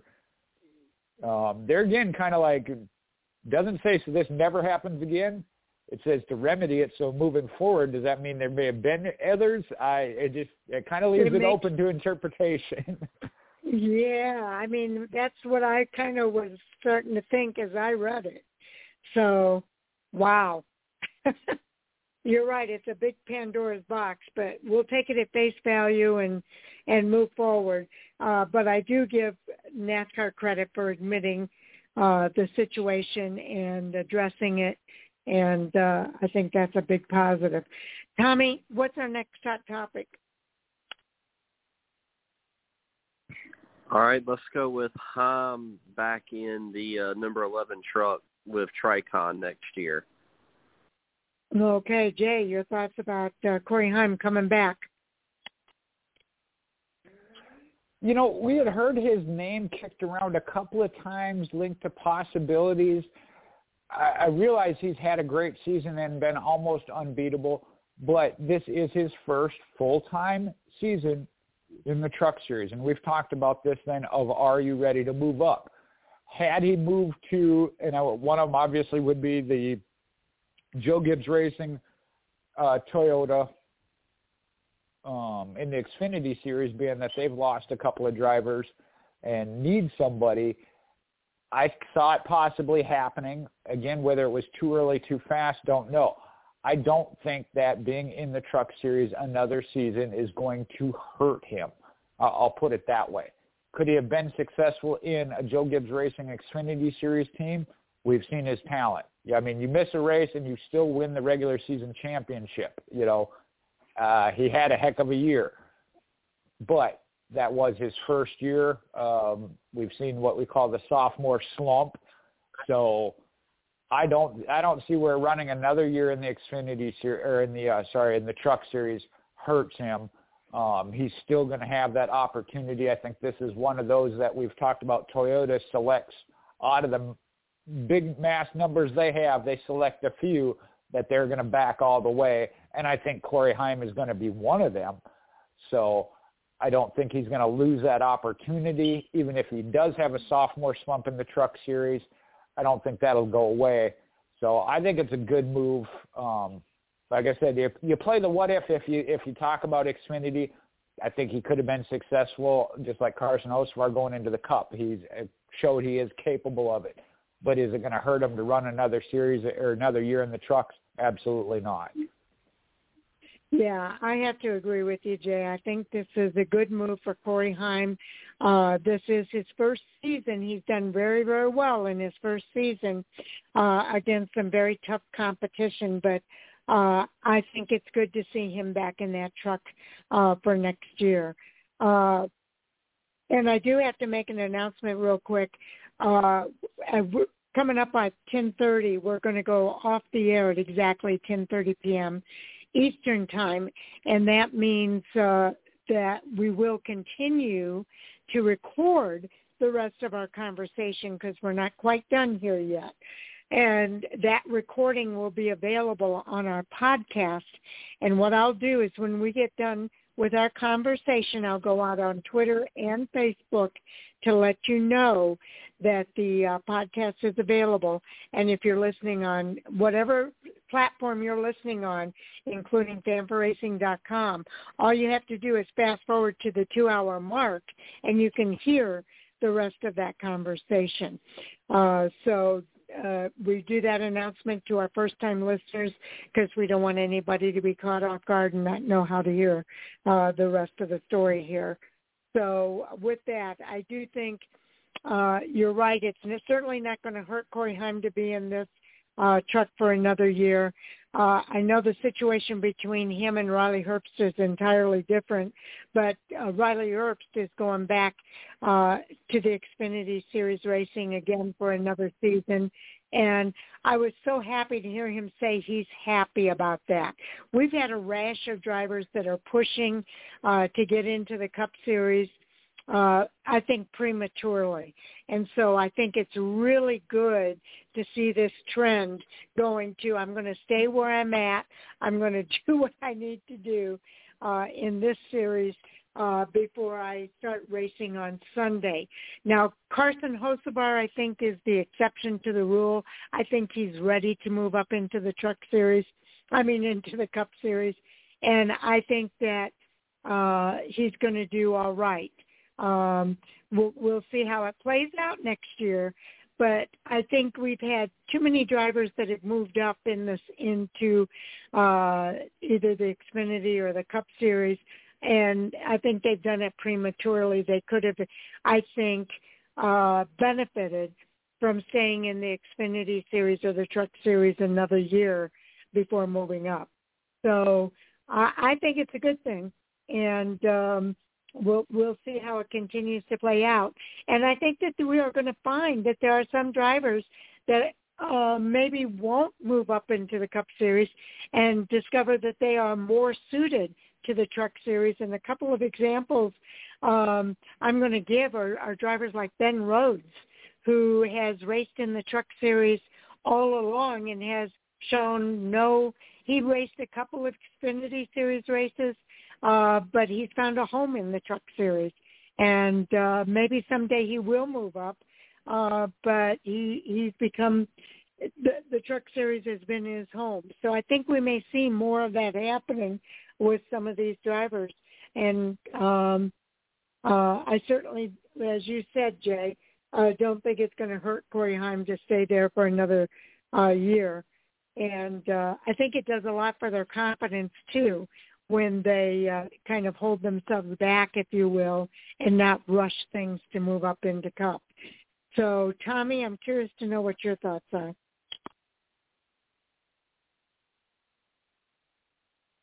I was surprised. My thoughts were Joe Gibbs racing in Xfinity next year. To my knowledge, other than Ryan Truex running a few races for them next year, they don't have anything announced yet. And, I feel like Corey Heim is right up there with Ty Gibbs and John Hunter Nemechek as, like, the top prospect at Toyota. So I was really thinking he was going to get pulled up to the Xfinity Series. And, he's done really good this year for a rookie in the Truck Series, and he did run well last year in his few races he ran. So I really feel like he's, one of the up-and-coming, future hot prospects in NASCAR. So I was surprised a little bit to not see him move up the ranks. But, I do understand, too, that it was just his rookie year, so he probably could benefit from another year in the Truck Series. But, I don't see why not go ahead and pull him up. He's got sponsorship with JBL, and I'm sure some other sponsors would take him on, But, that's probably a reason why he wasn't pulled up to the Xfinity Series, because you got to have the funding for the full year. But, I'm just kind of surprised that he didn't get the pull up to Joe Gibbs in the Xfinity Series next year. That's where I thought he would probably go. Or, the other thing I thought was he'd be back another year in the Truck Series, which is what was announced. But, I'm just curious as to what Joe Gibbs is going to do next year in the Xfinity Series. Are they going to have one full-time car and one part-time car, or do they have some plans that they're just hiding from us, or, what are they going to do? But, yeah, Corey Heim is definitely the next driver in the Toyota pipeline, and it's only going to be a matter of time before, he's pulled up the ranks and given his shot. And I think he'll, like I said, I think he's one of the top prospects and one of the rising stars, and he'll get his chance. But yeah, I'm just curious to see what Joe Gibbs does, because I really thought Corey Heim was going to be in the factor for one of their rides next year in the Xfinity Series. Okay. Jay, your follow-up. With what Tommy said there, I am curious of what they were going to do. And I actually had to make the judgment call of what I thought was going to happen, I would have thought he was going to move to the Xfinity Series. Being that they have lost one of their drivers, there's talk about him maybe getting Chandler Smith back over. I know even at one time that Brandon Jones was rumored to go back to him with the Herbst sponsorship. So they are in need, and they obviously the heir apparent to the next driver they're going to back is him. So I really did overall probably lean towards him moving to the Xfinity Series next year, which, like I said, I think he is one that is capable with what he has shown in his talent, both through the ARCA Menard Series when he battled with Ty Gibbs. There again, look at that. I mean, he went, I'll say toe-to-toe with. I mean, he came out a little behind, but so we know he's got the talent. So, yeah, I wouldn't have been opposed to seeing him get that opportunity either. Just like with Carson Hocevar, he showed he's capable of it. They've made that decision. Now the question becomes of what are they going to do, because they clearly still need to keep. I know there was talk about whether or not they would even have an Xfinity Series program. We've seen that with Stewart Haas Racing and the Ford team when they cut back. They need it. I mean, Toyota's got 4, 5, 6, going to have 10 now, right? No, I missed. Mm-hmm. Legacy's only got 2 cars, 8. I thought that was too many. I was like, I jumped too many. But so they need that program, and it's been successful. And obviously they were the ones that kind of started the All-Star program where have the Cup drivers fill in some races. So I think you will see Corey Heim get several opportunities if they have an open all-star team that doesn't have one driver for the entire year. So we'll see how that goes. But, yeah, it's definitely going to be interesting because that, too, is a big question mark, especially this late in the season. I'm kind of surprised that some of the things we've seen, even though it's the Xfinity Series or Truck Series, there's still some big questions out there.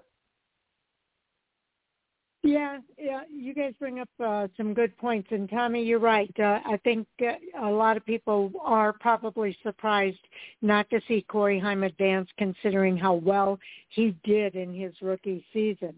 However, I think there's a couple of factors, and Jay, you brought up some of that. Probably will, if they do run a part-time Xfinity Series car next year, I would see Corey Heim maybe get a couple of rides or 3 or 4 in that car next season. However, I temper that because one of the things that we've learned from drivers that have raced in the Xfinity Series and even the Cup Series drivers that race in the Xfinity Series and then race in the Cup Series the next day, there's not a lot that translates from the Xfinity Series to the Cup Series because the cars are so different anymore.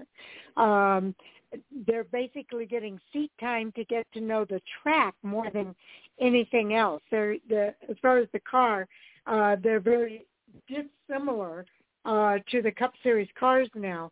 And that's why I think we're seeing people come up from the Truck Series directly into the Cup Series. So I still think that the seat time for Corey Heim in a truck is going to be beneficial to him because, as Jay pointed out, sometimes drivers go through that sophomore slump, if you will. I don't think it's going to hurt him. I think pushing him up to the Cup Series or even full-time in the Xfinity Series, I think teams are seeing less and less value to that full-time Xfinity Series ride other than getting the seat time to get to know the track itself. And he can do that in a truck. He's not going to get as many races in the truck, but if he runs part-time in the Xfinity Series, when he's not running in the Truck Series or when there's a companion race, I think that can be a benefit to Corey Heim to get that seat time. So, it's a little bit of a head-scratcher from some perspectives, but I think in the overall picture, I think what we're seeing is teams are seeing less and less value for the Xfinity Series to move as a stepping stone, if you will, to move up into Cup. So we're seeing more and more drivers move directly from trucks into Cup. So we'll see how it plays out for Corey Heim. I don't think it's going to hurt him, but I think we will see him get some Xfinity seat time this season, and possibly even some Cup Series seat time like we saw with Carson Hocevar this year. So, Tommy, you get to wrap it up for us. Yeah, I don't really have too much to add other than just curious to see what's going to happen with Joe Gibbs in the Xfinity Series next year. And just also want to, I guess, say Toyota, they should probably be careful with Corey Heim and their prospects because, we have seen where prospects have come and gone for them over the years. But, either way, Corey Heim back in the Truck Series next year. Hopefully he only does better and, not worse than what he did this year. But, he's had a really impressive year this year. And like I said, I think he's going to be one of the top future prospects. So Toyota should hang on to him, but they should definitely take their time with him too and only move him up when he's ready. But I really felt like they probably could have moved him up to the Xfinity Series. Maybe he could run part-time. Like I said, other than Ryan Truex having just a few races on the schedule next year, I think they're wide open. So, maybe he'll get to run a few next year for him. Okay. Jay, what's your choice for our next hot topic? Well, we got a couple here. We've been talking about drivers, so I'd kind of like to talk about Jake Garcia. I know there's another kind of big one there that, Sharon, you might want to bring up, but Jake Garcia pursuing a new ride for 2024 is Bill McAnally Racing on X. It's been a fun year. Let's finish strong. That he's not going to be there. And I'm drawing a blank. If one of you two would help me out, who did they bring in as a second driver? And we questioned whether or not they were going to be a three-truck team next year. Who did they just recently agree to have drive for them as a second driver for next year? I wish I could remember that. I can't remember offhand. Okay. Well, apparently they are not going to go to three, as Jake Garcia is not going to be a part of it, so he is looking for a ride. Derek Krause is the other car, but I can't remember who they recently announced. Tommy, what are your thoughts about Jake Garcia leaving McAnally Hilgeman Racing and pursuing other opportunities? I'm actually not too familiar with Jake Garcia. I know that he was a rookie this year and he's ran a few races this year. But like I said, I'm not too familiar with him. I feel like, I really don't know much about him. I know it was his rookie year this year, and you kind of hate to see them start off somewhere and then go somewhere else. Not even hasn't even raced at a few races this year for that team, but just want to see where else he's going to go. There's going to be some other options for sure in the Truck Series. I've been looking at the Truck Series and the Xfinity Series to see the rides fill up for next year and all the driver movement and stuff, because the Cup Series is pretty much already kind of panned itself out. I think there might be like one or two more cars out there that we don't know what's going to happen yet. But the Xfinity Series and Truck Series seem to be wide open, so he's going to have some options. I just wish I had a little bit more wish I was a little bit more familiar with Jake Garcia, but I haven't really heard much about him this year, and we'll just see where he ends up next year. Yeah, Jake Garcia is one of the drivers I guess I've been following this season only because I'm so familiar with Bill McAnally Racing, and I was super excited that they came to the Truck Series as McAnally Hilgeman Racing, and they've had Derek Kraus has been driving a truck for maybe 3 or 4 years now, and they brought Jake Garcia into the fold last year to run 2 trucks. And Jake's been running the number 35 Chevy Silverado, and he's also a super late model driver with Turnco Motorsports. And so we were really pulling for him to get into the playoffs, and I know he was trying really hard in order to get into the playoffs this season, but of course it didn't happen. So I forget now who they did say they were bringing. It's really escaped me, Jay. Maybe you found it, but I think Jake Garcia will find another opportunity. His comments were, I thoroughly enjoyed my rookie season in the NASCAR Craftsman Truck Series with everyone at McAnally, Hilgeman Racing, and the support of our partners at Quanta Services and Adaptive One. We've had fast trucks, strong finishes, and he's finished in the top 10 in a lot of these races and have a lot of reasons to be proud of our effort.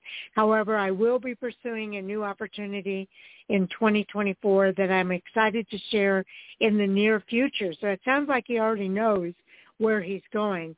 Until then, our number 35 team is going to finish this season with 100% effort over the final 2 races, and I hope to get to victory lane. So that would be really great if he's able to do that. I think Jake Garcia is a good driver. I think he's done well with McAnally Hilgeman Racing, and I can't wait to see what he's going to announce because, like I say, it sounds like it's a done deal already. So I'm excited for Jake. I think he's a good driver, and I think we'll hear his name a lot as he continues his career. So, Jay, what are your thoughts? We've had him on the show. I know Andy's been talking about following him a lot because Andy happened to be on the show when we had him on and was able to interview with him, and I think he's been kind of following along with him along the way as well. Yeah, I'm not finding who they recently announced, and it's Christian Eckes took over the actual number 16 Napa Chevrolet. That's Chandler Smith, and they've gone to another level. So yeah, I see them building. Unfortunately, Jake Garcia actually had a very strong rookie year. I know Nick Sanchez gets the nod, being that he made the playoffs, so that automatically moves that along as far as who gets the attention being in the playoffs. But Jake Garcia had a very solid rookie year, and yes, is going to land somewhere, is going to have many more opportunities to further his career, and it may be that he ends up in the Xfinity Series just based out of necessity. No open rides in the Truck Series. There are some in the Xfinity Series, and that's how that goes about. There again, with the starts he's had, he's just showed he has the talent. Daniel Dye. I scrolled through our own notes. It's found Daniel it myself. Dye. Yeah. Daniel Dye is going to be the number 43 McAnally Hilgeman Racing Chevrolet for next season. And then Christian Eckes is shown there as well in the 19. Yep. But before that, do they have a 16? No, the 16 was Hattori this year. What happened to Derek Kraus? That's who Christian Eckes. Kraus had been with him, like you said, from the West Series, and when they came into the Truck Series, Christian Eckes came over there. Was it last year or this year? Was this his first year with them? within the last year or two that they moved on from Derek Kraus. I don't know how else to put it. If they mutually agreed, just to take it to that next level. Although it got him there, it just didn't progress enough. And they brought in Christian Eckes. He's got the 2 victories and running for a championship. And I think adding Daniel Dye, but that's where we talked about it. And that's why I said I knew we had talked about it. That's why I should have gone there first, back to our own notes. That moving that forward, that whether or not they'd have enough then to compete with that third team of Jake Garcia, kind of felt like maybe he was going to be pushed out. And it's unfortunate, but like I said, with the talent he's got, he's going to get another opportunity. Yes, indeed. Tommy, your follow-up?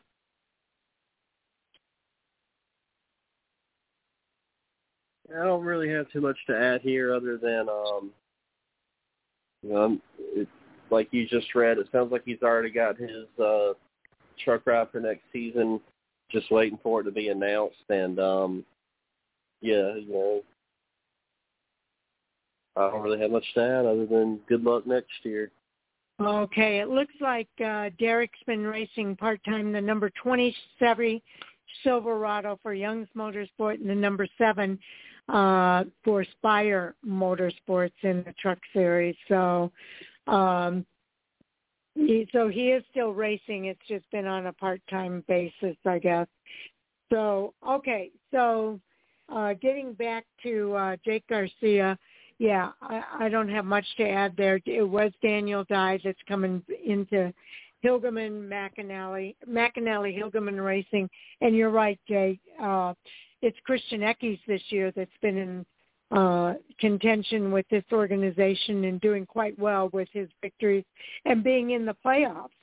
So I guess they're going to look to Daniel Dye and see if he's able to get into the playoffs next season as well. So not a whole lot to add there, other than what happened to Derek Kraus and where he's at now. So what's your wrap up, Jay? When we look at it, we've talked about this on several different driver situations, manufacturers, whatever. You look forward to the future and excited about that. NASCAR, the tracks we get, but for something to come in, something's got to go out. In this case, like I said, they're opting not to go with three teams. So with Daniel Dye coming in, Jake Garcia's got to go out. We'll hope the best for both of them. Wherever Jake Garcia lands and ends up, I see bright things for Daniel Dye as well. Unfortunate situation there again with GMS racing shutting down. Hope they find seats. A couple of them have. We've heard some announcements, some that we haven't yet. But I do think, like I said, I think Jake Garcia will get a ride and continue to show his talent and build his racing future. And just to add here, with regard to Derek Kraus, we may not have seen the last of him. He's also working with Colleague Racing and Legacy Motor Clubs as a simulator driver. So he's still there. He's just behind the scenes right now. And sometimes these guys that are doing simulator driving for other teams get that opportunity to jump into a seat at some point in the future. So we may still hear something about Derek Kraus somewhere down the road here too. I'm excited to hear what his news is. Do we have time for one more, you think, or should we close it out? Do we have any more? Well, the one I said I thought you might want to bring up was the negotiations for the Chicago Street Race, if we can do that in one round. Yeah, let's talk about that. The mayor, Brandon Johnson, new mayor at Chicago, came out and announced that they had a new deal, a better deal, and was looking forward to having the Chicago Street Race back at, somehow I can't find that now. Oh, here it is. To having that Chicago Street Race back at Chicago next year. Well, NASCAR came out and said, hold the phones. We're still negotiating. NASCAR and the city of Chicago have not yet signed an agreement. on the second Chicago street race, despite Mayor Brandon Jones last week announcing a new and improved deal. And the city official said that the city would have gone public once it finalized negotiations, but NASCAR wanted to announce its racing schedule. And I guess it's on the racing schedule, so that's kind of a surprising. The city official announced we would have been happy to not have an announcement and to continue working on an agreement there. That announcement was solely based on needing to put something out there in the context of the overall schedule for 2024. The official Johnson administration is still working toward a final agreement, but it has commitments from NASCAR to reimburse the city for costs at future races. So just some interesting conversation there after the schedule came out saying that it was there. It sounds like there's still some behind-the-scenes negotiations that still need to be worked out. So Jay or Tommy, do you guys have any thoughts with regard to that? Tommy, we'll start with you.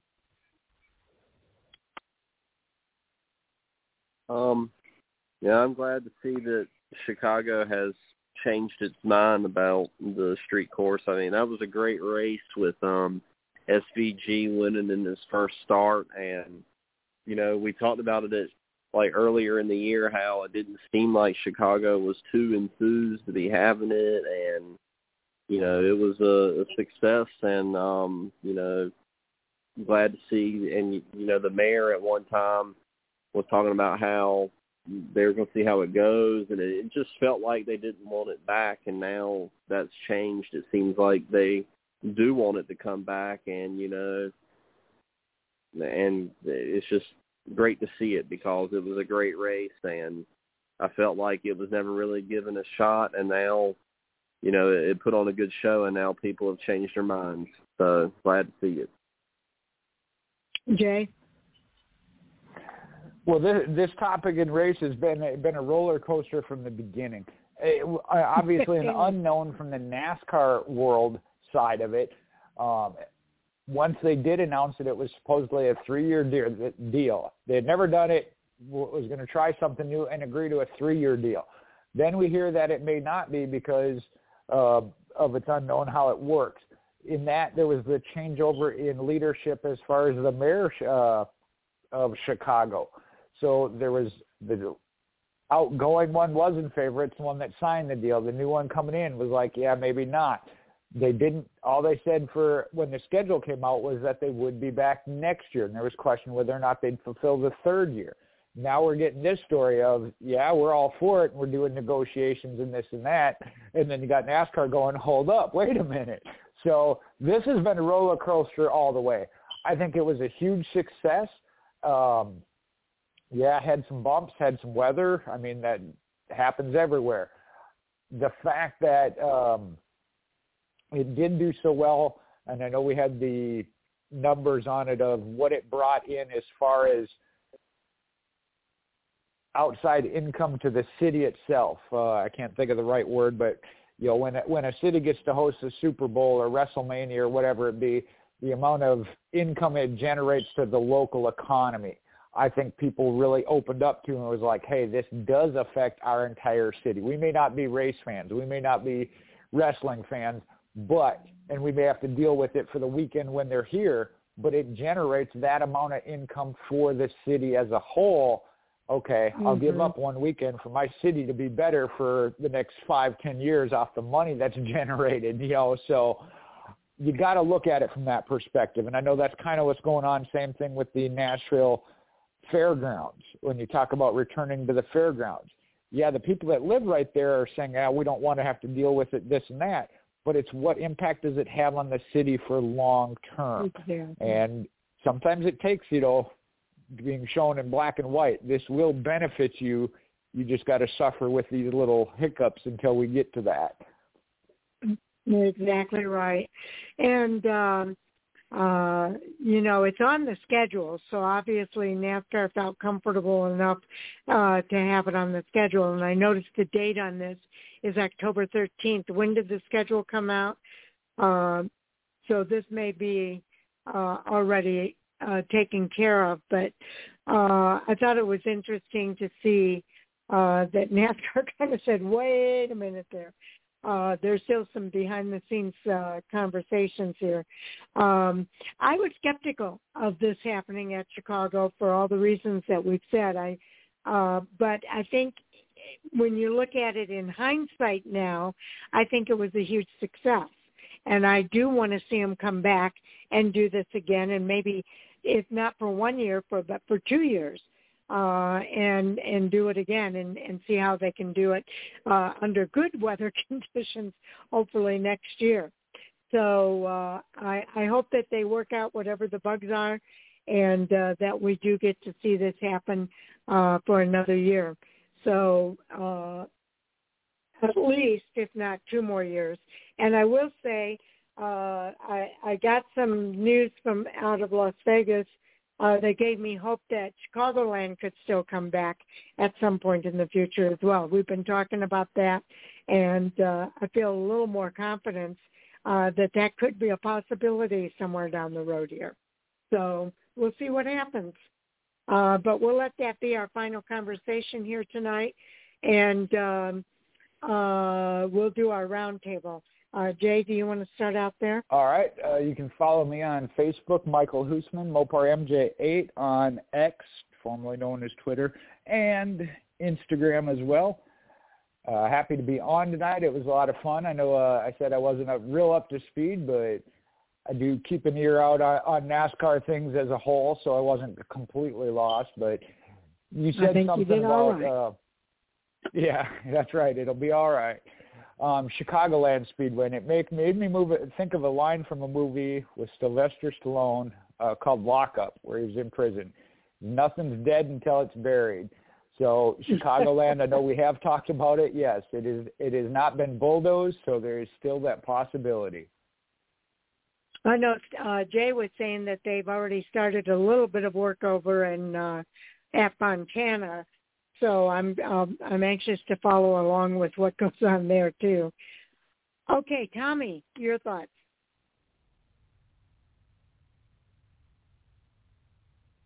I don't really have much more to add. Oh, sorry, I was on mute. I mean, your sign off. At Since95 fan on Twitter, and thank y'all for having me back. I really appreciate it.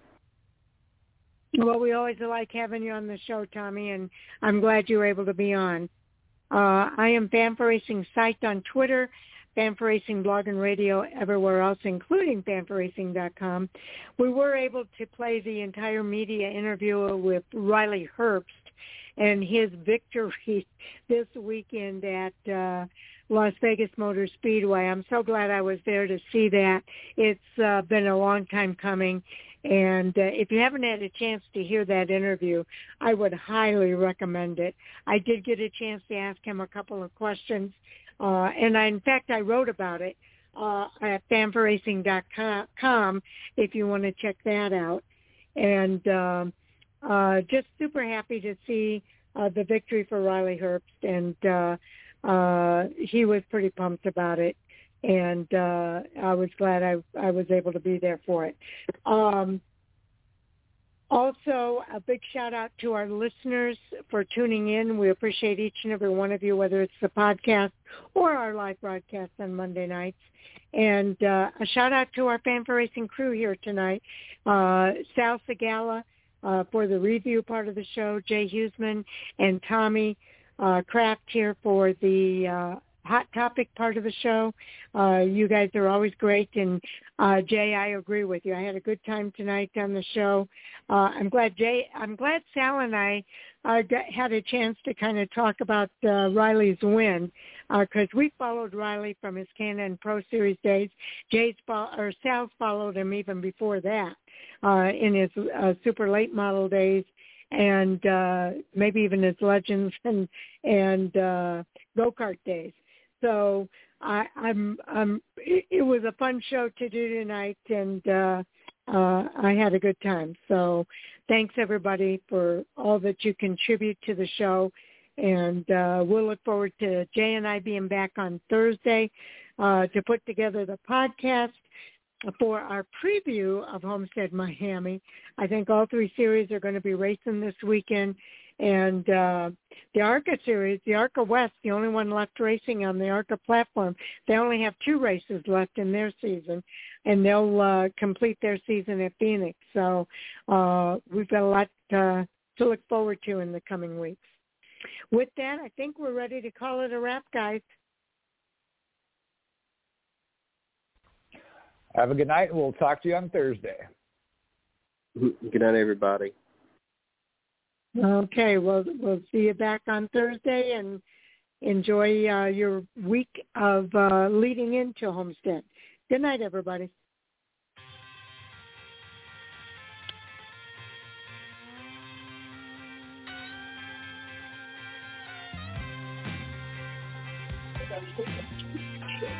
You like that show?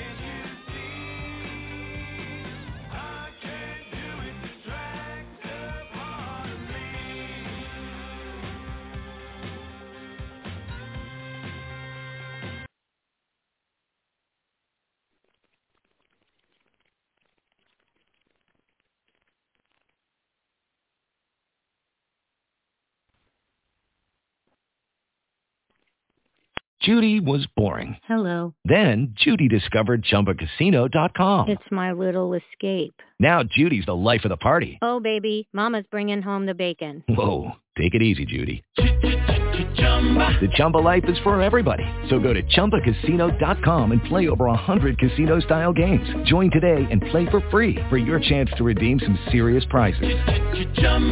ChumbaCasino.com. No purchase necessary. Void where prohibited by law. 18+ terms and conditions apply. See website for details.